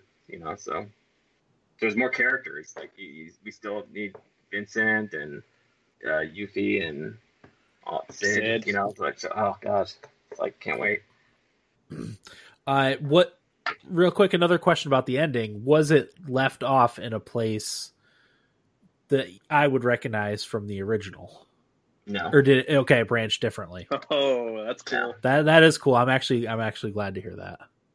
Yeah. And it's just I really don't want to spoil why that is. Yeah, that's fine. It's cool to kind of like try to figure out for yourself of like what they're doing. It's cool. Awesome. But yeah, there's just so much new stuff in the game. It's just like, wow, okay, holy shit. And like you said, I think that's probably a good thing. Yeah, it's the only way they would have made the game feel fresh. Yeah. So. That, and again, if you make it different enough, then you're not going to get people complaining that my favorite part wasn't done the way I liked it, or like favorite little minor detail wasn't, Exactly, because I mean, like my gripe with the music. It's kind of like that. Like, now imagine that with the whole game and the story. Like they changed the music. Like, oh, it's not quite the same as I would have. Yeah. Like, no, it's not. You can't do that with the new. It's not how I pictured it in my head when I was a teenager or a child. Yeah. Okay. But to try to entice more people is just the game, having the old game back, and it's like a new adventure. But I mean, it's the familiar adventure, but it's all new and fresh. It's like, can you really pass that up? Barrett, Cloud, Tifa, and of course, Aerith. It's just so fucking. They look so good. It's just like, oh my god. I wanted to cry at certain points. It's just like, so. Especially when you approach her house. You remember that part? Oh yeah. Oh my god, he did such an amazing job with that whole little area. It's just like mind blowing. And there's a whole story element that's like briefly alluded to that blew my mind because it's not in the original at all. It's just like, wow, that was awesome. Like, what the fuck was that? So, there's some good shit in this game, and you guys should play it. Nice. I'm excited to hear when it's going to come to other platforms. One thing I wanted to ask: 60 frames or 30 frames? I couldn't really tell, which to me means 30. It doesn't matter. Okay. It doesn't matter. I would say 30. The game runs smoothly. That's the important thing. I think it's 30 because I mean, I know the PS4 Pro isn't really doing true 4K. Yeah. And in the game there's no option to alter that. It's set automatic. You can't change any of that stuff. There's no menu section for that. So I want to say they are doing, because the game looks so good, I would say it's that faux 4K, and if that's the case, they can't be doing 60. I don't think it's powerful enough to do that. Okay. So I think it's 30, and I never even really noticed any frame rate dipping at all. Like, it runs buttery smooth. That's good. And they do a clever thing with so in the game there's so many, and I'm glad I saw this post on Reddit. There's a shit ton of like moments where you're like, you know, when you're on a ledge in a game and it makes you slowly crawl through a ledge so you don't fall off the cliff or something. Mm-hmm. There is a shit ton of that kind of stuff where you have to crawl through things very slowly, you know, and Cloud's just crawling through to the point where like, why is there so many of these in the game? Hidden loading screens. Oh, okay. They're hidden loading screens. Really cleverly done. Yeah. So you're still controlling the character, and if you want to stop and go backwards, you can. But that slow stuff is the game actually loading the next part. That you probably wouldn't have known if you didn't look it up, right? Yeah, like or it was just like one of the posts on Reddit. It's like, you know, because everyone was thinking like, damn, there's like a shit ton of these moments where you're just crawling through shit. It's like, we get it, Square, you love Square. And then someone's like, those are hidden loading screens. It's like, oh my god, that makes perfect sense. And once you know that, it doesn't bother you anymore. Okay. And then another thing I noticed too, because Square loves doing this, and I admittedly would make fun of it because I find it weird. One, I don't love like the Japanese like editing and like the sound mixing. Like, to me, as someone who works in Hollywood, I think they suck at it, frankly. But it's partly cultural, kind of. It's just like the pacing slightly different, or like, I don't know. It feels like the person who edited the cutscenes and stuff just isn't a very good editor. But they love grunts. Like, yeah, all that stuff. And if you've seen, like, if you've ever watched an anime, you understand that. Yeah. And I always wonder, like, God, like, why do they put this in? And I think one is they make the mistake of making them way too loud. But like, I remember the Final Fantasy 15 like demo or something, like trailer. Like, there's just this hilarious part where the four of them are like battling in this very fiery pit, and they all bunch together, and the amount of like was so comical. But I figured out why that is. If you replace dialogue with just those sighs and grunts and stuff, because it's still kind of conveying something, you don't have to translate them. Oh, okay. As to why they replace lines of dialogue with just like a grunt, a sigh, or you know, that's kind of universal. I mean, you would still need the voice actor to do that part, but it's just much easier than like if it was a line of dialogue that they now have to take time to fucking retranslate it and figure out like, how do you say this in Germany? How do you, in German? How do you say this, you know, in French? Just have them do sighs and grunts, and you don't have to really worry about it. That's my theory. That's a great actually point. A good point. I didn't even think about that. Yeah. Okay. All right. Should we? Excuse me. Should we get into some nibble bits? Sure. All right. Got a couple things. The first is that Star Wars Episode 1 Racer is coming to the PS4 and Switch in May. It's going to be May 12th. It's going to be, I believe, $15. That's awesome. I have that game on PC. I will definitely be getting it for the Switch just to have it on mobile. Epic's free game right now. So if you're listening live, I think you can still get this because I think it changes on Fridays, but it's what was it, Will? I told you. Just Cause 4. Just Cause 4. Thank you. I wouldn't have come up with that myself. Oh, okay. So it refreshed today, so it's available until next Thursday. It's Just Cause 4 and Wheels of Aurelia, which Wheels of Aurelia is like a story type of game about people traveling. I think in Italy, maybe. That's actually one I have on my Steam wish list, so I'll have to claim that one too. And then next week's, oh no, those are now.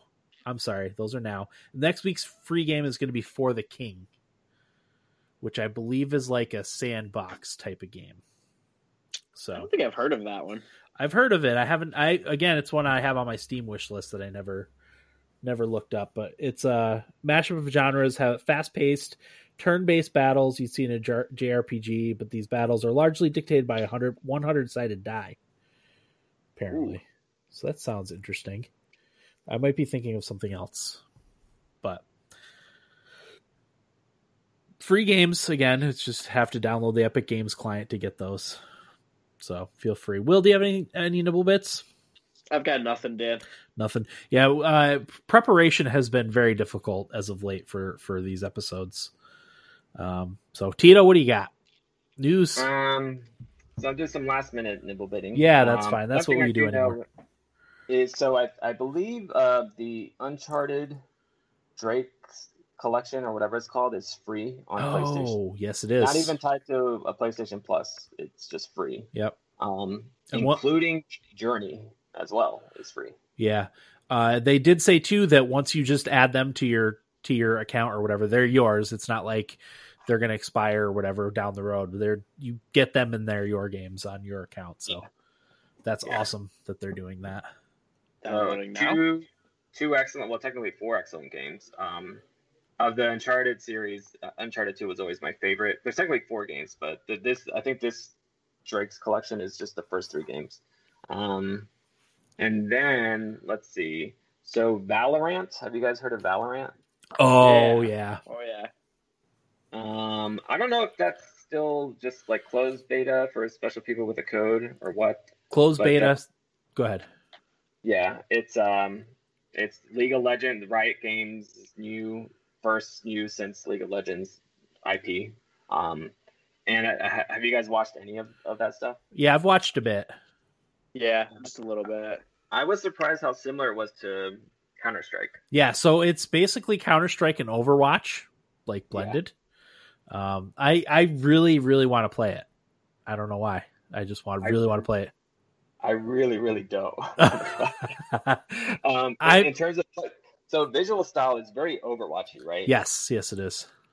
In terms of gameplay, though, it's Counter-Strike. The tactical worries me a little bit, but I have no experience with it, so I do want to try it. I'm assuming it's going to be free. It's a Riot game after all, so there'll probably be some sort of microtransactions. But I really want to play it, but I haven't.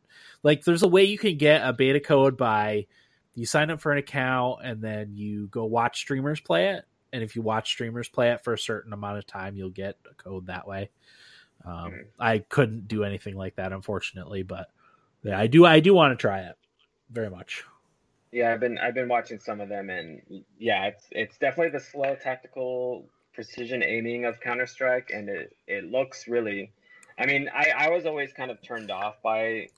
Or not turned off, but like I thought that the Overwatch art style was kind of weirdly bland, and a stuff like too clean and perfect. Like even though there is definitely personality with all this stuff, there's just something about the art style that kind of like didn't quite click with me. And it's very much similar with Valorant. They kind of it's the same art style, but with like the added powers of like your characters, and like Counter-Strike, they do have like these ultimate abilities or whatever like that. Yeah. So I was surprised watching it how like tactical it was, because I didn't expect that when they were describing it. So slow territory control kind of thing. Yeah. And you have to be very quick with this is why I'm not going to play it. It's very competitive.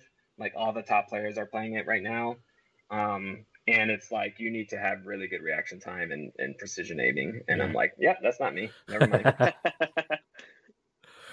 Yeah, with my recent discovery of liking that I haven't played any Counter-Strike or anything like that, but I've done the Overwatch, I've done the Call of Duty, the Warzone, and of course Fortnite. I'm kind of like, oh man, I do want to try this. That's a recent development for me. Other than Halo 3, I was never really like into any competitive shooters of any kind. So yeah, so I mean, it looks good. It's definitely the popular game right now, and I'm sure it's a lot of fun. So if anyone's interested in that kind of game, try to get a code. And when do you think they'll release it? I have no idea. I haven't looked into it that much, other than just the surface level stuff.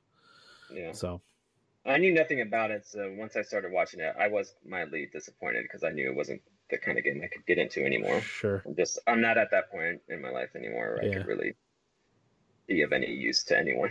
It's kind of like pickup basketball where they're like, hey, we need like a fourth player to play so we have even teams. It's like, you don't want me playing. It's like, we don't care if you suck. And then you play and they're getting mad at you because you fucking suck. For me, it's not even sucking at basketball. It's having to run up and down the court. I'm like, oh, I can't run that much. I'm fat. Yeah, exactly. Like, no, I'm not even, I don't know how to dribble. Like, can we play golf or something? Exactly. Because at least you can stand there with a beer in one hand and a putter in the other. Oh, God. Cigar and everything. Exactly.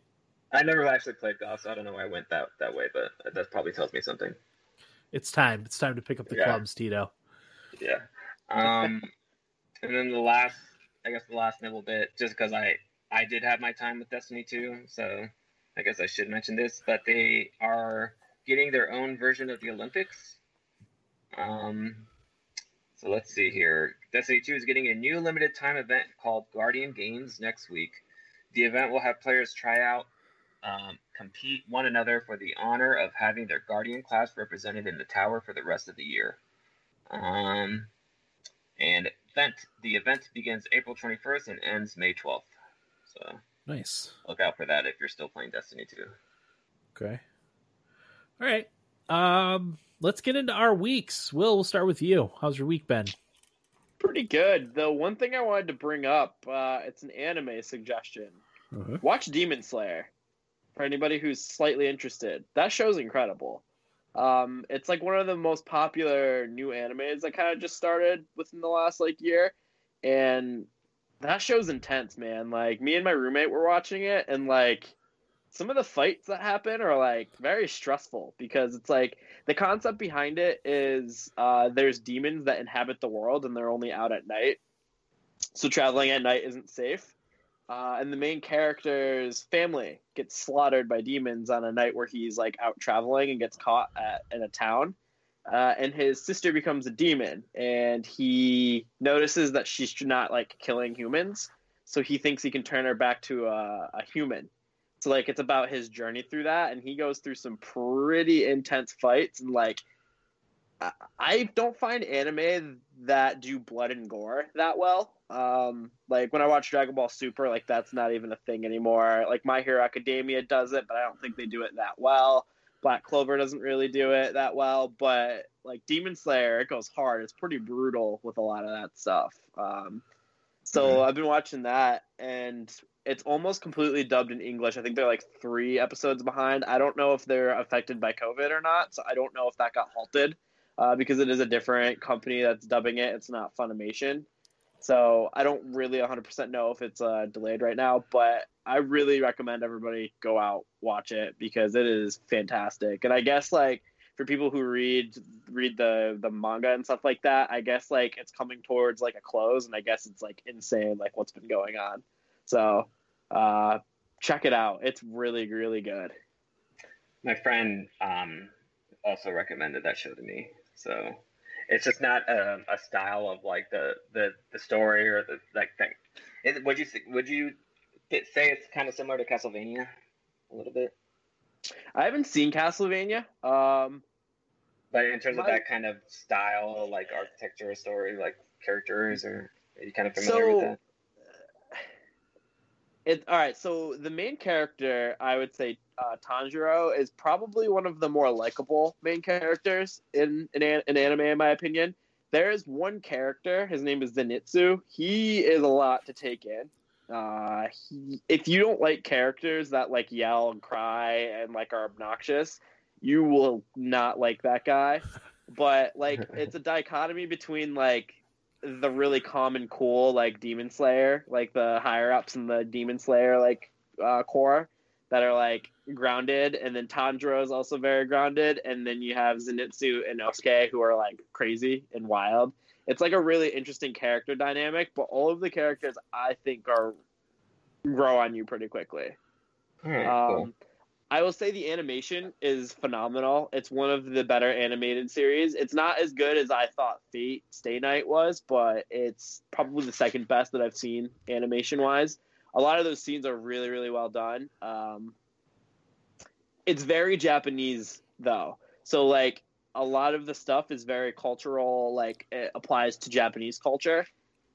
Okay. I know nothing about Japanese culture, so Neither do I. So when they bring out the terms that are in Japanese, of different items, and hashira, I have no idea what that is, but that's a term. I don't know what they're talking about some of the time, and even I'm watching in dub, but it's still kind of cool because you're getting a little bit of Japanese culture in the show. So I would say give it a try, because it's I think it's really good. I think it's really, really worth it, and it's one of those shows that's outselling My Hero and One Piece right now. It's doing really, really well. So I do know that the season 1 is done completely, and they're almost done with dubbing it. The next arc is going to be a movie because they didn't want to put it into a season because they didn't think it fit like a season's worth of content. So they're doing a movie to follow for the next story arc for Demon Slayer, and then it's into season 2 from there. And I guess like from the movie on, like I guess it gets pretty crazy. Like my one friend was just like, yeah, like it's heartbreaking. So I guess it gets really, really intense. So can't recommend that enough. If my roommate is in the chat, I don't know if he is, he would definitely recommend it too. So Netflix? So we watch it on YouTube TV because Aniplex does it, so it's not Funimation, so it's a little bit harder to kind of get. It's on Funimation. There are ways to get it. It's on Funimation in subs, but I don't like watching subs. So I just like when a lot's going on and different characters are talking, I can't differentiate the different voices and who's talking. So I like to know who's talking and have it read to me as opposed to me trying to read a book while I'm trying to enjoy a show. So there's a lot of different places you can watch it. There's some legal, some not. So Yeah. YouTube TV is how we're watching it. So that's my favorite of the streaming television things by a wide margin. We've tried pretty much all of them, and that's the best. There's a lot of content on there. I'm actually very surprised. Yeah, my friend has it. He couldn't recommend it enough. Yeah. Do you guys have Netflix? Yep. Dan, would you say I personally don't know, but do you watch a lot of animation? No, I can't get into like anything. Like outside of Game of Thrones, I just can't bring myself to watch stuff. I don't know what it is. What about your kids? Yeah, I mean they watch like animated movies and stuff, and my son's really into Star Wars now, so we watch Star Wars relatively frequently. Okay. So, what's that animated series called of Star Wars? What's the popular one? Clone Wars. Clone Wars. Yeah. Oh, I hear so much good things about that. He's watched. I think he's watched all of that, if not all of it, most of it.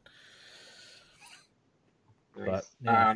But concerning animated shows, and I hopefully Corey will also, because I know he likes watching animes every once in a while or good animated shows. Yes, he does. But Will, you might like this one. Did you ever watch The Dragon Prince? So I actually have that on my Netflix account to watch in my list.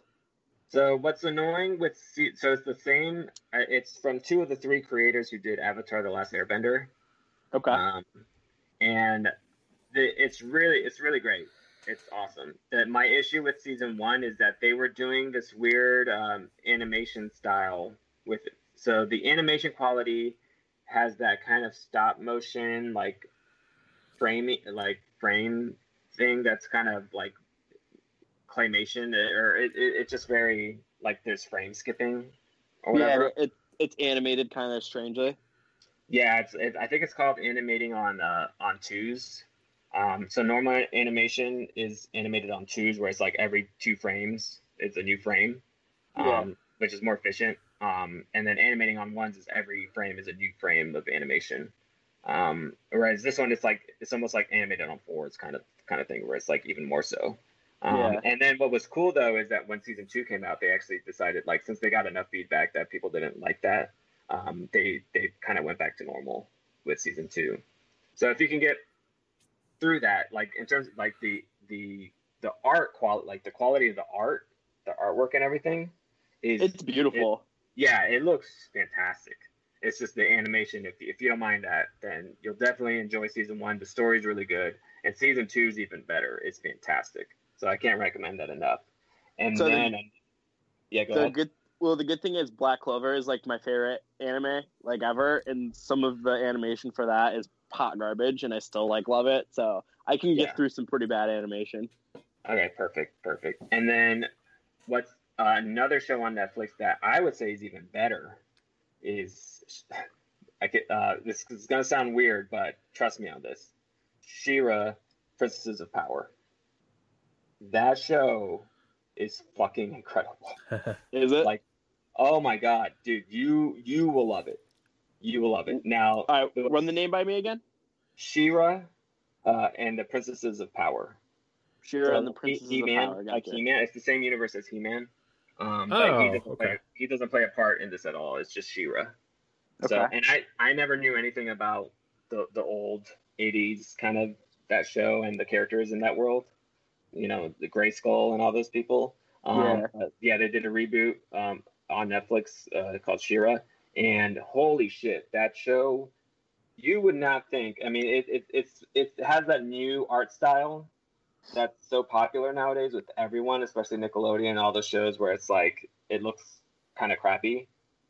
Um, but if you can get by that, like it took me a while to just like not care that it doesn't have quite the same quality of animation as most shows, but the writing and the characters and the emotion, especially, it's a very surprisingly emotional show, and it's so good. And it has one episode. There's a few episodes that are just so damn good, but one episode's one of the best things I've ever seen in my life. Really?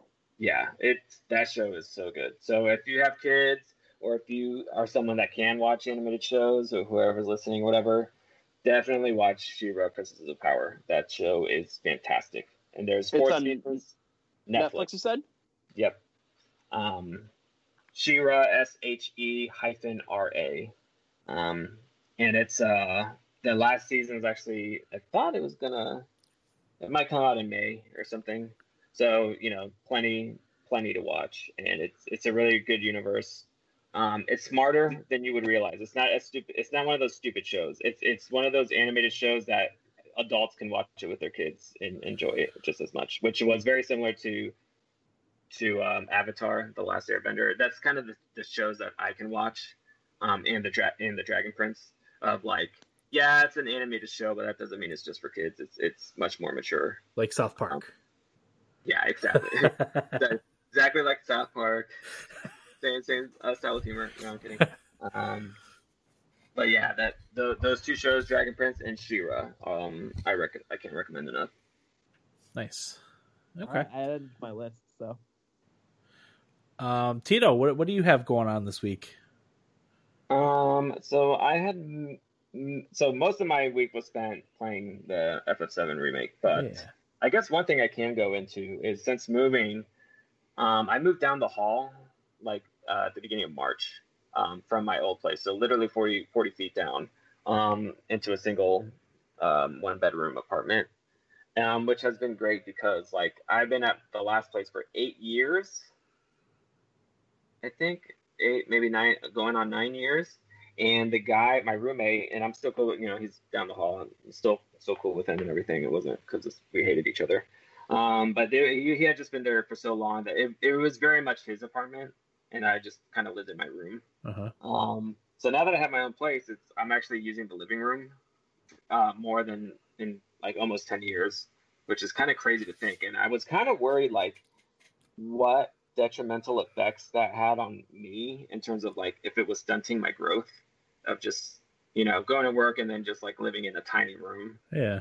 I could have used more of the apartment, but it was just so much of his personality, and he was kind of like, he had a lot of stuff. He's a big collector and everything, and his girlfriend like really did all the cooking, and the kitchen, like there just wasn't stuff for me to put in. So I definitely need to move out, and now that I have all this space, I'm like trying to cook more. Which has gone pretty well. So I've mastered. I know how to cook eggs, bacon, toast. With that for the longest time. But now I've been doing some steaks. Oh, nice. Kind of going back to my college days of when me and my college roomies would make steaks. But now I'm doing it like, instead of like our grill that we had in the back porch, I'm doing on the pan, just pan fry. Searing it.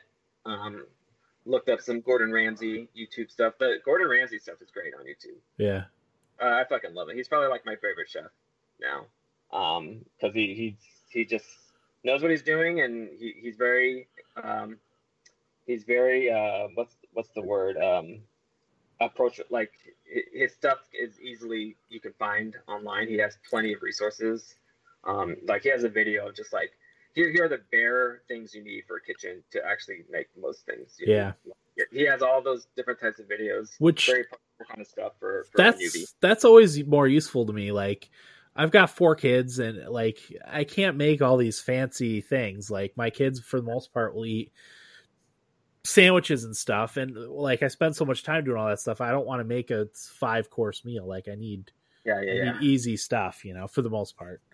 So it's as someone who was like a fine dining chef, you know, like it's kind of nice to see someone like that just kind of have these videos of things that you could do, you know, and he'll have videos on just recipes. And then I also try to find some other stuff. There's some other, like the brothers, I think they're called like Brothers Solomon or something. I don't remember. There's like a YouTube channel of some guys that also cook or whatever. So I've been doing that. So I've got pretty good steak going, which is pretty easy. You know, it's not hard to really make it hot, make the pan really hot. Put some olive oil, you know, plop it in, you know, 30 seconds each side, then start swapping every minute so it cooks evenly. Yeah. Do it really hot. Like that's the thing is like kind of have to make sure it's on high. Add some butter at the end, kind of, you know, add some flavor to it. And just for all meat, as someone who loves barbecue, it's just all you really need is salt and pepper. Yeah. Like the big grain, like sea salt kind of, and peppercorn, like, you know, not fine grain salt and pepper, but and sure enough, like just making that is like the best tasting steak. Yep. Yeah. The best tip for me is to not overcook it. Yeah. Go less than you would. That's think. Yeah. I always slightly undercook everything, and it's better. Yeah, and it tastes really good. Yep. And letting it rest for a while. Yep. After it's done, instead of like cutting right straight to it, like no, just leave it on the cutting board or whatever, and just leave it there. Yeah. Like for 10 minutes. Like if you cooked it for 10 minutes, leave it for 10 minutes. Yep. And it'll taste so much better. Yep. And I got some Italian sausage and pasta recipes that I've been making as well. So nice. I'm kind of excited that I'm not someone that really hates it. It's actually kind of fun to play around and start to learn to cook. You know, I figured I need to grow a bit more, especially if I like want to eventually get a girlfriend or something. Like, be a nice way to surprise, like, hey, I'll cook for you. Here you go. Yeah. You know. So that's what's been going on in my week is just slowly, like the stupid things that you should know by now. As like I'm 33, you know, because like I'm learning like, oh, is it like you can vacuum seal a lid. Like if you don't have a proper lid for your pan and it doesn't quite fit, it's like, oh, you can vacuum seal it if you're not careful when you're cooking something. Oh yeah. It's like if it doesn't have that little steam hole thing or whatever. Like I didn't know that could happen. It's like had a YouTube or I had to Google like, what do I do? It was kind of embarrassing because I thought it was like once I realized I couldn't get the lid off, and I was like, oh, it's still cooking. I wasn't sure if like I'm terrible at science. I was like, is this a pressure thing? Is this gonna explode? And I like quickly like went around the wall of my kitchen, afraid that it was gonna like cause an explosion. I was like, holy shit! And it's the opposite. I calmed down, like, yeah, I Googled. I was like, oh, and the recommendation is just put it in the freezer for like a minute. And okay. Even the pressure. Yeah. Okay. So I felt stupid though. It's just like, God. Hey man, better safe than sorry, you know? Yeah. Yeah, exactly. Yeah, because those pressure cookers, if you don't see like the pressure cookers, if you don't seal them right, they can blow. Yeah. So holy shit. My dad was like, oh, you got to get a Ninja. That's revolutionized his life. Is those 7-in-1 Ninja cooker things. Yeah, we just got an air fryer not that long ago, and it's magnificent. Yeah, I have some with the air fryers. They love it. Oh, so good. But okay, that's what I've been up to. Yeah, I don't have anything to add really. It's the same. It's all I'm a food making, cleaning robot pretty much from like 8:30 in the morning until 9:30 at night. So I don't have anything. What dish do you make for your family? What's like your go-to? We don't have a go-to right now. Just because everyone's eating so much different things, and me and my wife subscribe to Dinnerly, which is one of those food delivery services. So we get 3 to 5 meals a week, from them basically. But my sort of specialty is, penne in homemade arrabbiata sauce, which is delicious. It's really not, it's not that hard to make. It's just, olive oil in a pan, you heat it up, you put some fresh chopped garlic and red pepper flakes in there, saute it for about a minute, Then you dump a can of whole Roma tomatoes in it, one of the big cans. Crush up the tomatoes as they cook. You bring it to a boil, turn the temperature down, let them sit and soften for a little while, and then you pour it over penne and mix in some fresh grated Parmesan. It's delightful, super easy. Yeah, sounds good. That's one of my favorites. But yeah, like I usually tend towards the like skillet meals and casseroles just because of the ease of throwing everything in. One of the things I dislike about Dinnerly is, I think one time I was making, it was like lemon pepper chicken and broccoli or something like that. And I had to dirty like 4 bowls just for the stuff for that. It's like, it makes so much dishes, which is frustrating because I already run the dishwasher like twice a day. So when you add an extra 4 bowls into that, which probably could have been simplified into, I like to follow the recipes I like to follow it to a T if I don't know, like, how it's going to come out. So that's obnoxious, but it's nice because it gives us like a variety, and it's also less planning because trying to plan out 2 weeks of meals for 6 people is a challenge because we usually like to do 2 weeks at a time for groceries and stuff. So the Dinnerly is, like I said, 3 to 5 times a week is makes it easier for us. Yeah, I know, like, because it's just me, so. Mm-hmm. I'm like, I don't know, Dad. I don't think that 7-in-1 cooker is really something like I need. Like, sure, I'm not feeding a family. It's just me by myself. But I guess the way to go is like cook on like the meal prep whole thing. But I don't love the idea of eating like the same meal for 7 straight days or whatever. Yeah, I don't think I'd like that either. It's probably because I was in that situation years ago. I'd cook something and it was just enough for 2, and then I'd have the leftovers for supper the next night, and that was just right. Yeah, because I'd be the same way. I don't want to eat the same thing for a week or 5 days even. Yeah, 2 or 3 days tops is good. All the money I would, because I was always I just ate out. Yeah. Constantly. And as someone who works in post, a lot of times, like at some jobs, like the standard a lot of times in post production is 10 to 12 hour, work days. Mm-hmm. So they often feed you because like by law they have to. So that kind of fed into that as well, just like not cooking at home because I just get fed or just going out to eat, and if you keep your expenses low elsewhere, you can do that and still, be saving up money. But I look back now, like once I started buying like frozen dinners at Trader Joe's to like cooking my own stuff, like the amount of money you save, I'm like thinking, holy shit, like the past 8 years, if I had just been smart, I could have like $20K more in my bank account. Yeah. So something ridiculous. Like you spend so much money. Yeah. You eat out all the time. It's insane. Yeah. Absolutely. Yeah, because that's how it was in my like early 20s, early to mid 20s. That was all the time. We me and the wife would go to restaurants and bars and all that stuff, and it was so expensive. Yeah. So. Yeah. All right. That's all I have to talk about for my week. I'm sure I had something else, but as I said, taking notes has been a challenge. So. The only thing I've played really, I played 2 things. So we'll talk Animal Crossing first, cause that's, still the new hotness. I'm up to like 130 hours played. I spent a little more time using the terrain manipulation stuff. Cause I think I had just unlocked that maybe last week.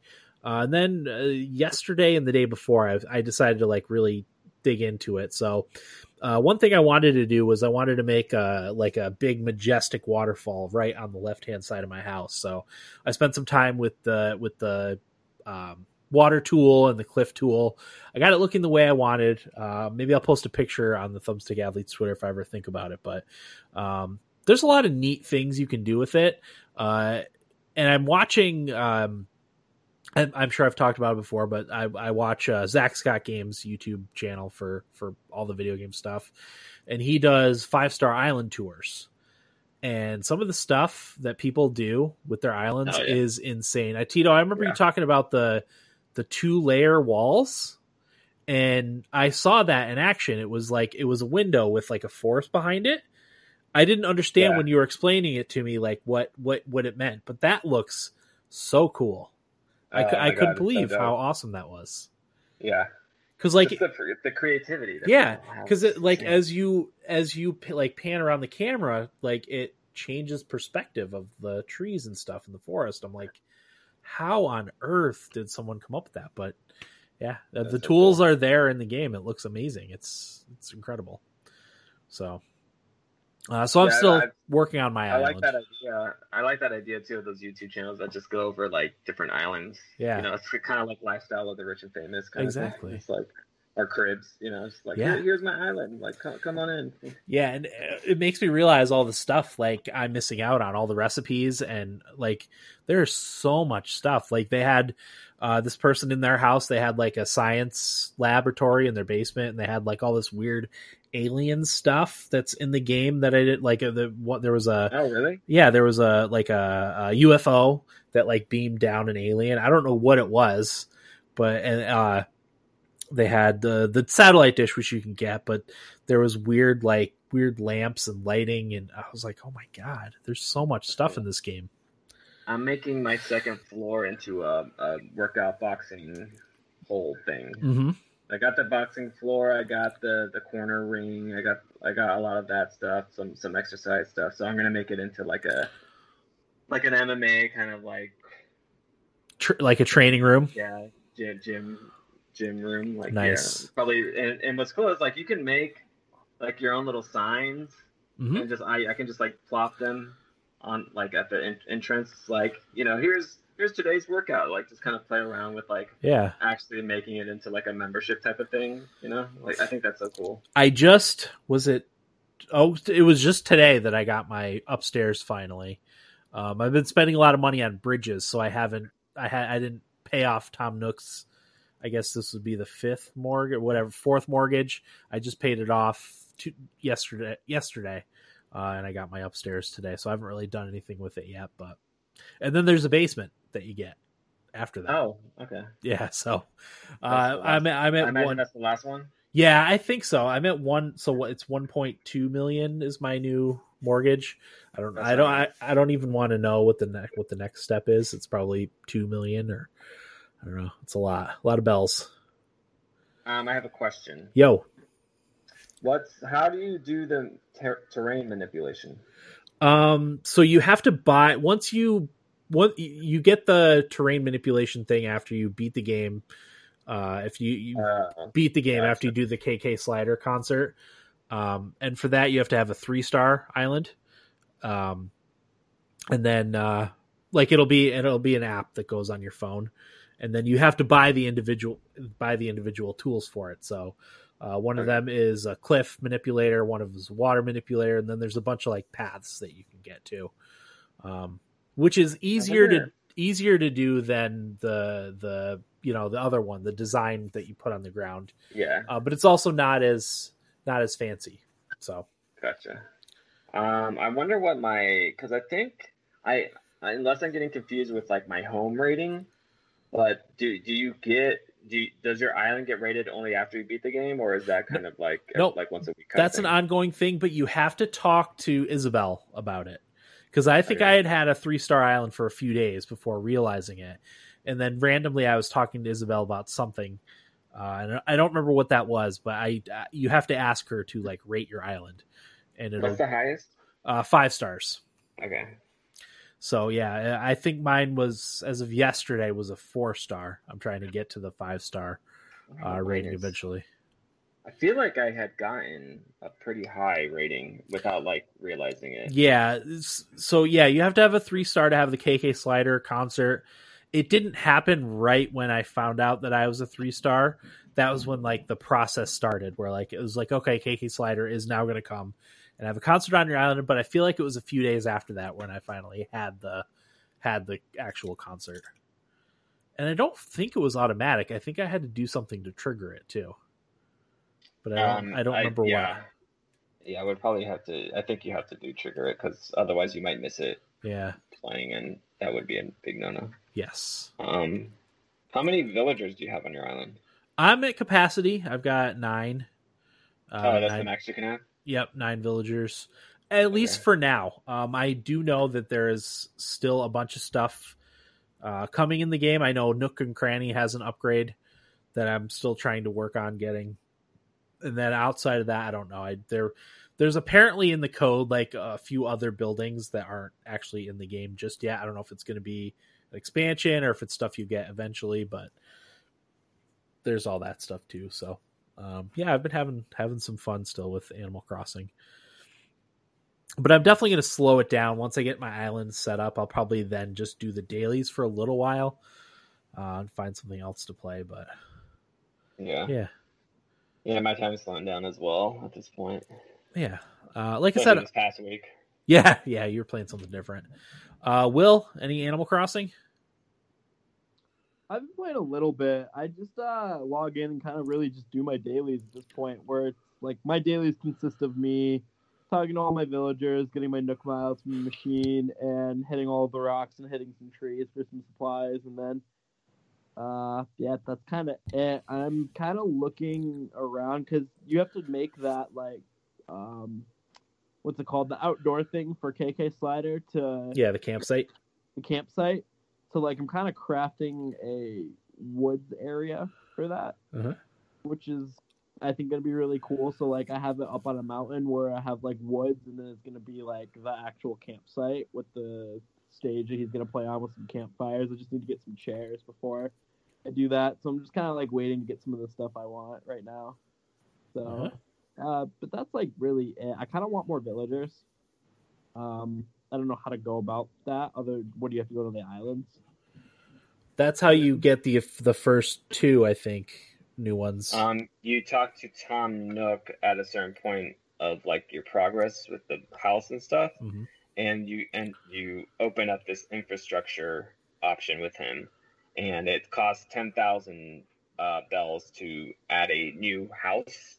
And once you pick a plot of land, the next day or 2 days, someone moves in usually.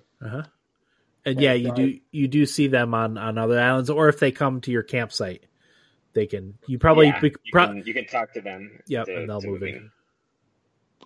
Gotcha. So I don't have that option, so I have to progress through the story more then. Yeah, by placing the campsite. But with the campsite stuff, if you don't have a house for them to move in, they'll have an option of like, you can convince them to move, and then once they talk to Tom Nook, they'll be like, "Oh, I got declined because there isn't a place for me to move in," and they can probably go away if you don't do it in time. But just add a new house and then talk to the camper again, and then just enough times until they re-talk to Tom Nook, and then there's like a new, because that happened to me where like I didn't like a few of my villagers, so I've asked to leave. Like I complained to Isabel about like, "Oh no, I'm sorry you're having problems with this villager. Like what's the issue do you have with them?" And you can pick like, the way they dress or the way they talk or whatever. And so one of them left, but the house when the house actually deconstructs itself, it doesn't just stay vacant. And then someone else moved in, but then there was like a new girl that I really wanted to move in because she had the right vibe for my island. It would have been a perfect fit.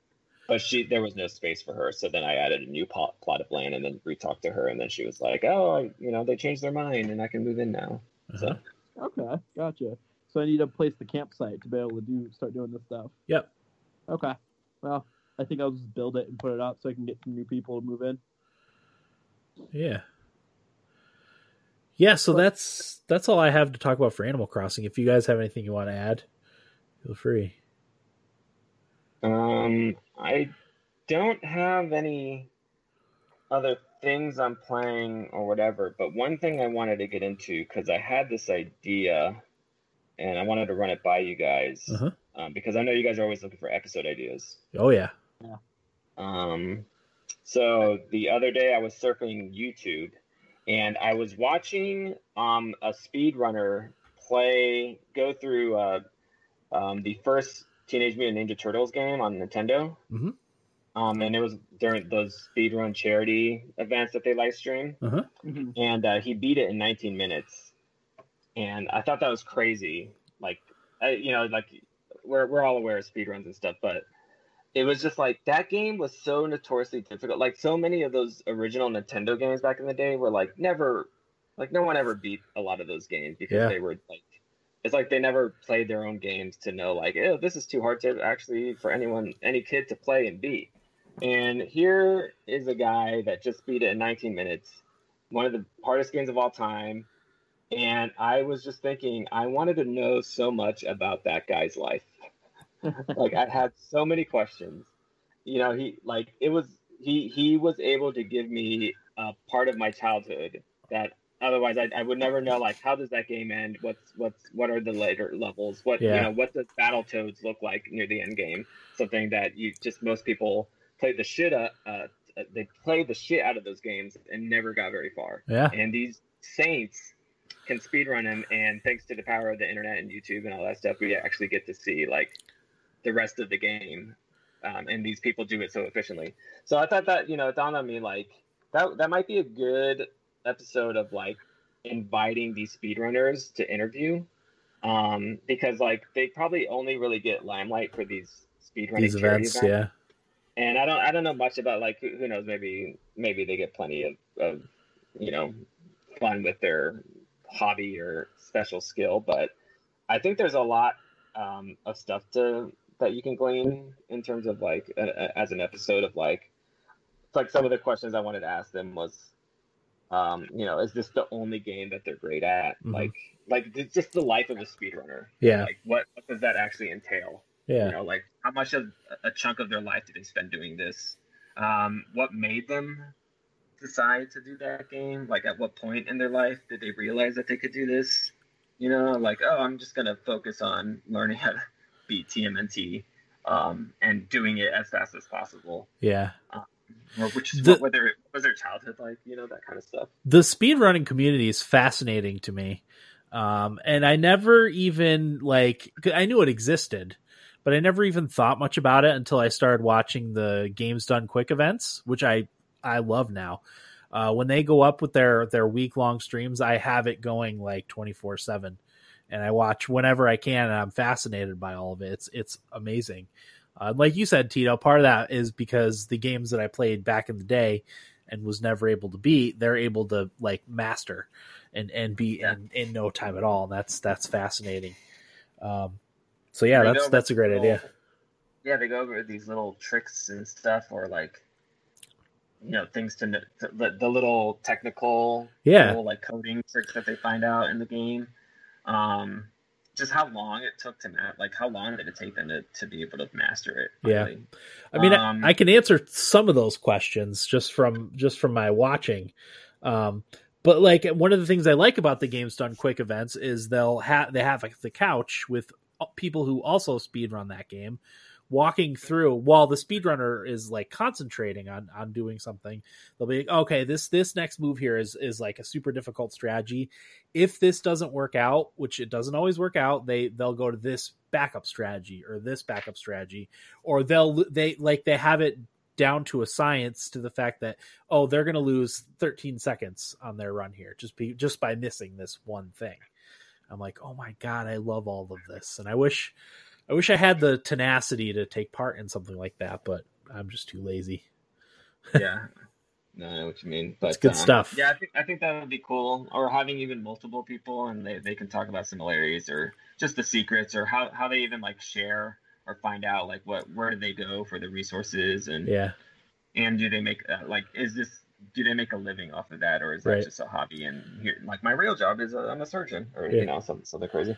I know a lot of them are Twitch streamers. Yeah, especially now, like that's a new career that's an easy go for them. Yeah, to do. But this one guy, I wouldn't be surprised if he isn't part of that. Like he was kind of like, you can tell he was kind of nervous, but pretty cool, and kind of had some jokes and stuff. And I was like, oh my God, I want to interview this guy, or just I have so many questions, like, why that game? Yeah. Like, what was it about that game? Or can they do multiple games, or are they hyper specialized into like, I can really only beat this one game? Yeah.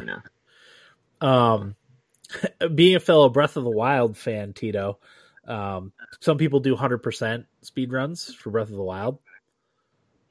It's like 50 hours for 100%. Breath really? of the Wild run. Yeah. There is one. I want to say I thought there was one that's. Oh wait, I don't know how. I don't. I want to say there was one that was in the 30s, but I don't know what the category that was, because I know they have different categories for speedruns for like the more complicated games. Where like there's the one with hacks allowed. Yep. Like how quickly can you beat it with hacks allowed, and then without doing any kind of speed hacks or whatever. Yeah. And I don't know if it was 30, like the record I saw. Actually, I don't even know what game it was, but I think it was Breath of the Wild. If it was 32 minutes or 32 hours. The straight beating it, like heading straight to Ganon, is, I think last time I checked it was like 22 or 24 minutes or something like that. It might have been that one. I thought it was like even quicker than that. But... It's incredible. Maybe it was 19. It's something like that. But it's incredible to watch that. Like, a game I played so much, well over 200 hours worth, and beaten in 19 minutes. A good tip for me for like that I found out when it comes to like the Trial of the Master Sword and stuff like that, and like if you're just someone who needs like help on like beating those things, the best thing I found to do is look at the speedrunners, because they will have like these strats, because like it's not all like super complicated strats. Like they just know how, like that's how I learned about the Lizalfos trick of like hit them behind the back, go in front of them, and then when they pop up, they always do a 180. And then you just hit them in the back again, go right in front of them, they pop up, do a 180, and hit them. Like you'll find the best, most efficient tricks in like beating enemies and like doing things quickly that you are capable of doing, that you don't need to be a pro to do. And that helped me actually complete the Trial of the Master Sword. Is just like finding out like the most efficient routes to go and like the strats to do or whatever. I mean, obviously if you want to figure it out yourself, do it that way. But I just wanted to beat it so I can get the ultimate, Master Sword. And I would go on like YouTube, surf like rabbit holes of like, here are like the videos that are like tips to complete it, and those all sucked. The best ones was just watch a speedrunner go through and do it very quickly, because they're like, holy shit, you can do that? I didn't even know you could like do it that way. I was like he did something really cool where like instead of going around that would have put you in view of enemies to go up the stairs, he did the shield surf near like a second level of stairs that was slightly too high, but if you do shield surf, it puts you up a little higher, and you can actually then get onto the stairs.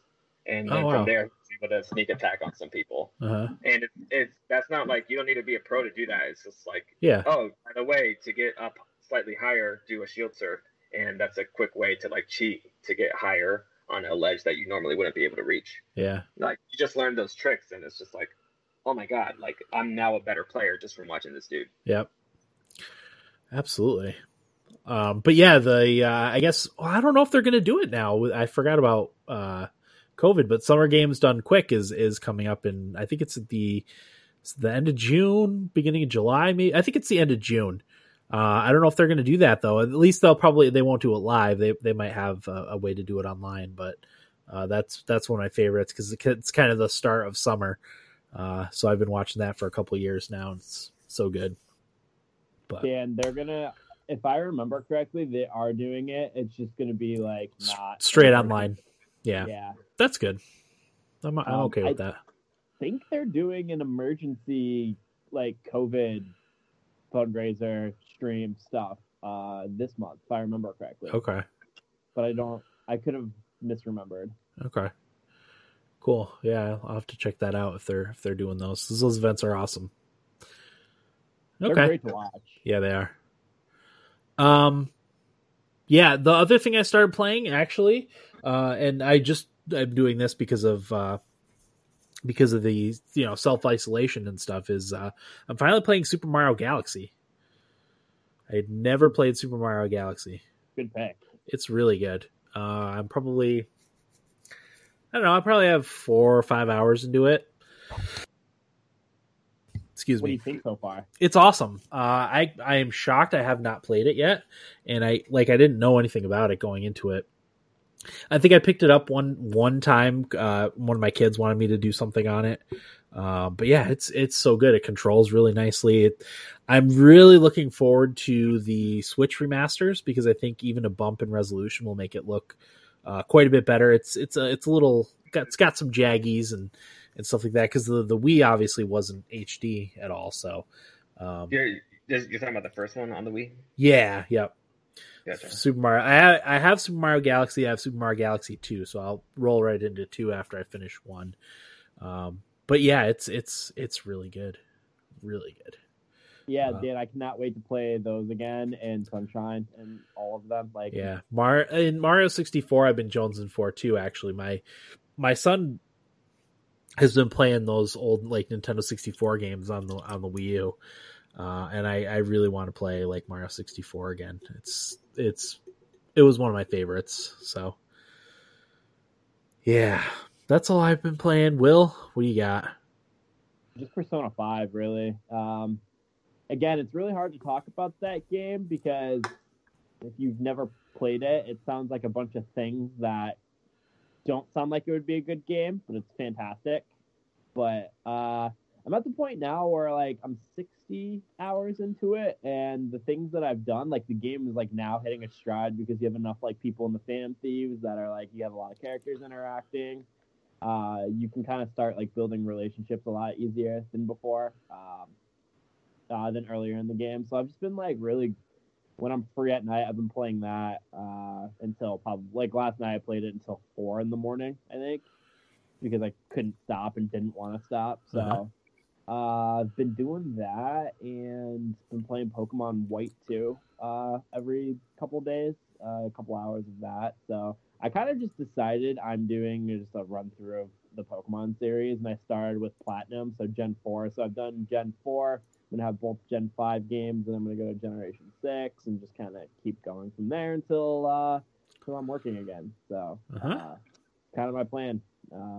Just try to play all of the Pokemon games that I didn't really play. Like I didn't really play White or White 2. I played X, but Generation 6 is like one of my favorite gens, so I don't mind playing that. I only played Gen 7 once, so I'm going to do that. And yeah, just work my way through until I'm back to work. So very nice. I'm playing a lot of stuff right now. So that's how I'm passing time. Okay. Tito, what are you going to play next now that Final Fantasy VII's? Are you going to replay it or? I'm actually, I've already gone back on to pick us up. I didn't think I was going to go back, and I don't know if I'm going to do the hard mode. It depends on how hard it actually is, but I'll try to complete some stuff, see if there's some trophies just to get. I don't really care about doing all the trophy or achievement stuff, but they kind of make it easy to put yourself back into the game, and like if you miss this one materia that is actually good, I'm going back and like collecting all that stuff. But then after that, I'll probably be going back for the brief time. I've been having some good times playing Rocket League with my buddy and his friends. We were doing some 4v4 yesterday, and we had a good time, joking around, playing, having some fun. Going to and like Ethan too. I don't know what game that might be, so I might pick up Odyssey or continue with Horizon. But when does Ghost of Tsushima come out? It was supposed to be July. It was supposed to be July. I don't know if that's going to change. Gotcha. That would be a bummer if it does, but yeah, it's kind of a blank slate right now in terms of what's on the docket. I'm not sure. Yeah, that's kind of how I feel too. Because I'm going to need to take up once I slow down on Animal Crossing, which probably I'll give myself another week of probably playing it a lot. I'm going to have something to fill that void on the Switch because the Switch is the most convenient thing for me to play. But I'm thinking now I might do some Final Fantasy VII. You should. Yeah. You really should. Yeah. I mean, it's been so long. I feel like I should replay it. That might be something I actually do is go. I'm worried that it'll be even hard. I will say like there's a possibility that once you play the remake, it's actually really hard to go back to the original. Yeah, I could see that. In terms of the pacing and the way the fighting works. Yeah. Because I remember there's like a lot of grinding you have to do in the original sometimes. Like you can find yourself like not strong enough to beat some bosses. So you have like that idea back in the day of what filled up so much time was actually just running in circles until you got into a battle to just like level up. Yeah. It's just kind of like, do you really want to do that? I know like the new versions of the original game, like on Steam and whatever, they come with like, some of the games come with like a fast forward kind of mode. But that might be, I actually have the PC discs burned, and I've had them on these hard drives for years. And it's one of the best things I ever did in my life was just like making sure I secured my brother's like original FF7 discs. Oh, nice. Yeah. And I would like they had like for years they would mod it and stuff and have all these visual upgrades and everything. And I even at one point like played around with that where you can actually redo the music or add your own custom music to certain things. Like you could totally change the battle music if you wanted to and all this stuff. And they have, I think, some slick upgrades of like just an installer package that combines all that, where it's like you just pick the options you want to enable in terms of enhancements, and then just install the original game, and they make it really easy. Corey recently messed around with Final Fantasy VII mods. Yeah, I don't know if he ended up actually playing it or not, but I don't think he did. He usually like an hour. Yeah, he usually mods stuff and then doesn't play it. Yeah, no, I know exactly. It's a pretty common thing. Yeah, I've done that with a few exactly games. what that feels like. Okay, let's get into feedback. So we got one from Tate who says, "Hey gents, so to answer your question from last week, I was scrolling through Twitter and the Halo account I follow had retweeted Steve doing a video like that, and he was saying how he was partnered with an app called Cameo. He is doing these personalized videos for people, and all the money raised he is donating to help fight the coronavirus and help people who are affected by it. So I made an account on Cameo and I sent my order in and kind of told him the situation and that it was for my brother, and he absolutely nailed it, as some of you saw. A really cool thing, that Cameo app. I think it's fairly new because there aren't a ton of famous people on it yet. They recognize at least, but my bro is really stoked to be welcomed home by the voice of his favorite video game character. So another week down, and my brothers and I put so much freaking time into Monster Hunter World Iceborne.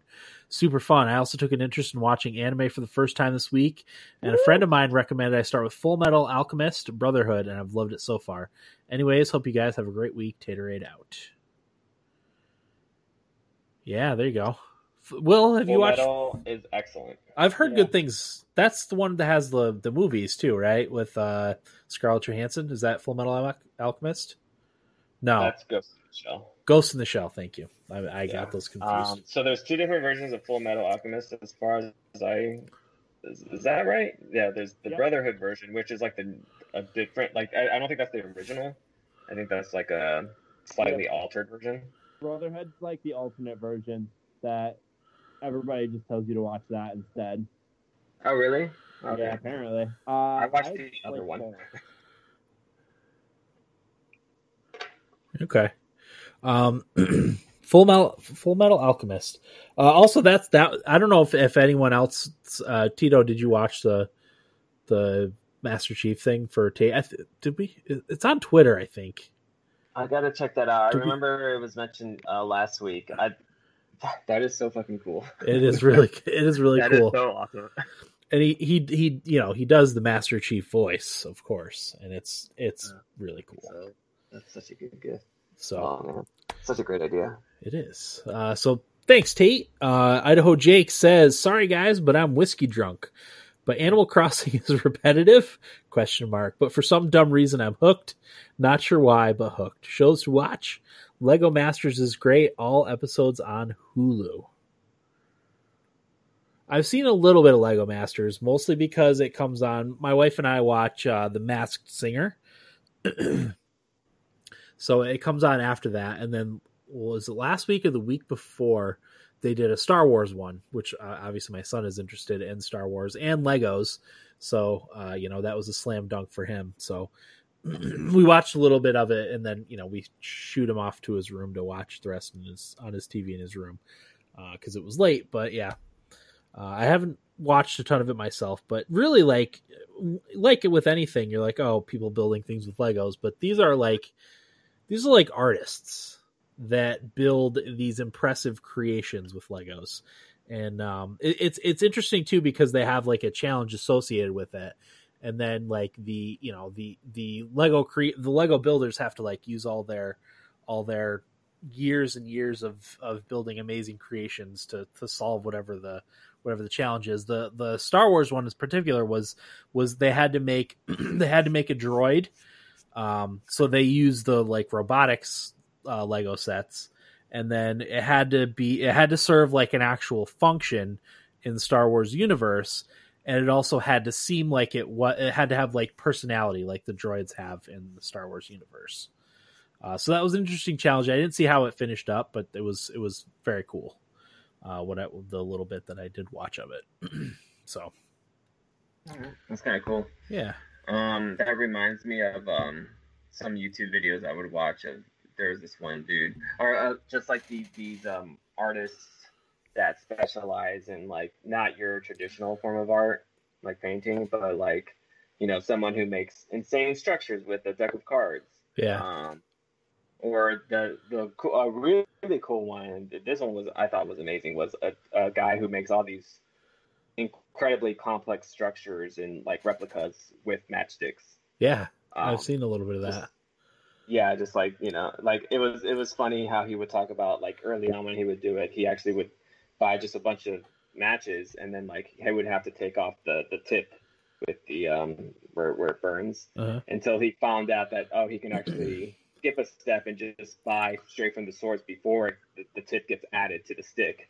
And he's like, man, if I had known this before, I would have saved myself so many. Yeah, wow. But he's been doing it for decades. Like he's like in his 60s or something, and I mean he's done like the White House, like a Black Hawk helicopter, like these insane. He even did like an actual one-to-one model of like a train, I think it was, just with nothing but matches. It was just like, that's crazy. I can't understand that kind of expertise and level of dedication to like sit down and just start putting one by one matches together. Yeah. Like that's so crazy to me. That's something.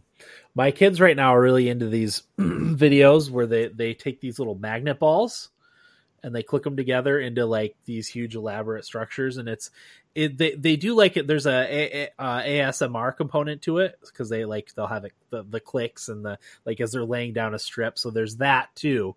But like these videos have like 30 million views or 50 million views for the, like, it's kind of silly, but it's also oddly mesmerizing them putting these magnet ball structures together.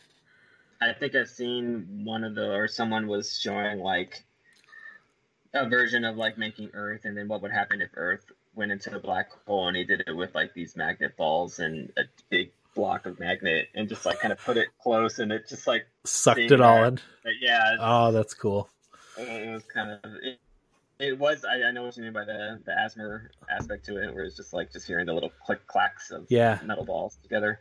And that really reminds me of like, especially like 2 years ago, I was like weirdly obsessed with this YouTube channel called Gels Marble Rallies, and it's really cool. I definitely recommend checking it out just for like 1 or 2 videos of this YouTube channel of like this marble collector, and it's probably a team of people, but they have, and it's the whole universe. It's like this whole lore of things where like they do these sports Olympics of marble with just marbles though. And there's even a slick voice announcer guy. He's like, welcome to this week's challenge. It's just like so calming and quaint. It's like one of the quaintest things you can find on YouTube. And they've even made like different teams based on the marbles. Like there's the O Rangers, where it's just orange marbles, and that's one team. The Yellow Mellows is like yellow marbles, like it's just really bizarre, and it's weirdly popular. Like, super popular. And they even have like, and it's done with like blocks and Legos of like the stands, and in the stands they have marble fans, like it's just marble balls with like little signs. It's like very detailed. And I'm so glad something like that exists, though. That's amazing. Like I joke on that, like whenever ESPN posts something on Facebook or whatever, like especially now with COVID-19 and they don't have much content, like there was like a small group of people commenting like, you guys need to get on the Gels Marble train, like, and start like broadcasting that shit because it's perfect for ESPN. Yeah, just like especially the Ocho or whatever. But I found in the comments, like, because it has like a weird following, that someone made flags, nationality flags for each marble team, and even lore and backstory and describing like what the flag represents and everything. And people got really into it. And so I was just like, that's like fan fiction for the. Yeah, it really was. And so I, like, as a joke, I would purposely watch this at work, hoping that my coworkers would like walk by me and then like just stop in place and just like, what are you watching? But like, I saw more of the Gels Marble Rallies Winter Olympics than the actual Winter Olympics a couple years ago. Nice. It was more entertaining. Like the events that they come up with are like really actually entertaining. There's one where like it's called like the block push, where it's a team of 4 marbles, and they have these contraptions that are so slick with like just like things laying around the house, where like to start it, it's like a little nail or whatever, and he like hits this thing and it lifts up the nail so that all the marbles actually take off at the same time, because it has to be very accurate because it's a sporting event. I sound so fucking stupid right now, but so they go down this ramp, and then there's like these Lego blocks, and the goal is how far these marbles can push the block down a certain track, and measure the distance the block travels. And that's like one of my favorite events. And so like they have this whole Olympics of like all these different, like, they just brainstorm, events for these marbles to do, and they include like at the beginning of every video, they even include a little mini game that you can play of like, can you find this marble in the stands? And I've never been able to find them, but like it's a Where's Waldo kind of thing as you're watching it, like, and they'll even play around with like, oh no, there's a streaker, like, and they stop motion a marble interrupting a game in progress or whatever. It's fucking delightful. That's it's amazing. Like it's amazing. I'm looking that up after we get done. Yeah, Gels, Jelle, Gels Marble Rallies or Marble Runs. Okay. And they do these really good ones too, where they'll actually do like actual outdoor events where they dig in either snow or at the beach or in dirt, like a very, very long track. And they have like 20 marbles just going down this marathon track, and the camera's just following it. And he gives like these live updates. It's like, oh no, and Pink Raz is in the lead, and let's see if they can catch up. It's like he's just commentating, like color commentary, this run. And I'm just like, who thought of this? Because they're fucking genius. Yeah. It's so good. That's so fantastic. Good, I'm definitely looking that up. Okay. Will, you ready for the game giveaway? Oh, you're probably not, are you? No, but I'm gonna do it on my phone. Okay. Between 1 and 2. Yep. 1 is Tate, 2 is Jake. The winner is number 2. Number 2, Jake. Woo, Jake. Jake again. Jake, what do you got? All right. First number, Dan, is 47. All right. Hopefully we don't get too many empties here. 47 is empty. First one, bad sign. Roll again. 9. 9 is Far Cry 3 Blood Dragon. I'm pretty sure Jake already owns that, but Far Cry 3 BD. Yes, it is. Okay. 136. 136 is Serious Sam 3 BFE. Serious Sam 3 BFE. Okay. 145. 145 is gone. Luckily, I didn't have to scroll for that one. 44. 44. Oh my god. Is Ernog Earn Limited.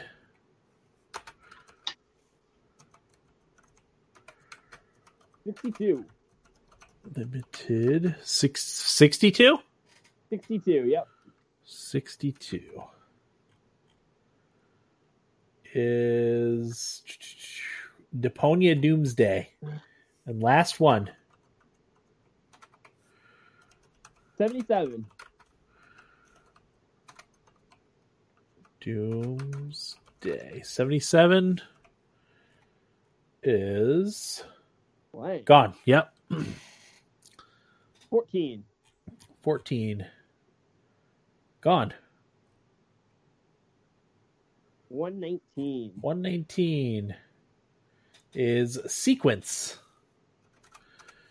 So your choices, Jake, are Far Cry 3 Blood Dragon, Serious Sam 3, BFE, Ernog Unlimited, Deponia Doomsday, and Sequence. So let us know what you want, and we'll get that out to you ASAP. Okay. Anything else before we go? I just checked that Marbles run, and they've added 2 days ago a new variant called Marbula 1, as in Formula 1. Oh, nice. So I know what you're doing now, huh? It's crazy because like it's a mix of like complex domino stuff tied to all this marble shit, and oh god, I can't recommend enough. I sent a link to Will. I'll add it to the Twitch channel for anyone that's interested. It's so good. And then the last thing I want to finish off with is I highly recommend, if you're interested in the FF7 remake, do yourself a favor and do not spoil it for yourself. Definitely try to avoid spoilers if you can. Yeah. I wanted to usually when we're going into a game that I haven't played that we're doing an episode on, I usually like to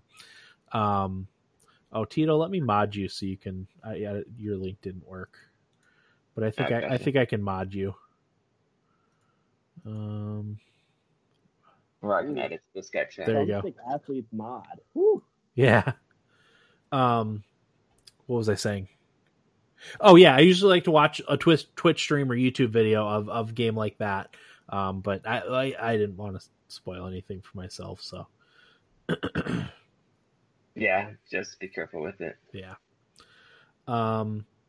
Yeah, so that's everything. I don't know what we're going to do next week, but obviously we'll have an episode. We'll be on Thursday between 9 and 9:15 probably. Is usually when we try to get on by. Again, we had a little trouble with Skype before we started. So maybe this weekend, if we get the chance, me and Will will investigate something else, and then we'll have to tinker with some audios. Maybe we'll do a test stream to test it out, because you never know how it's going to work and what's going to break. But yeah, so that'll do it for episode 452 of the Thumbstick Athletes podcast. I'm your host, Dan. I'm Will. And I'm Tito. Thank you for having me. Sure. Thanks for listening, and get out of my basement. 1, 2, 3.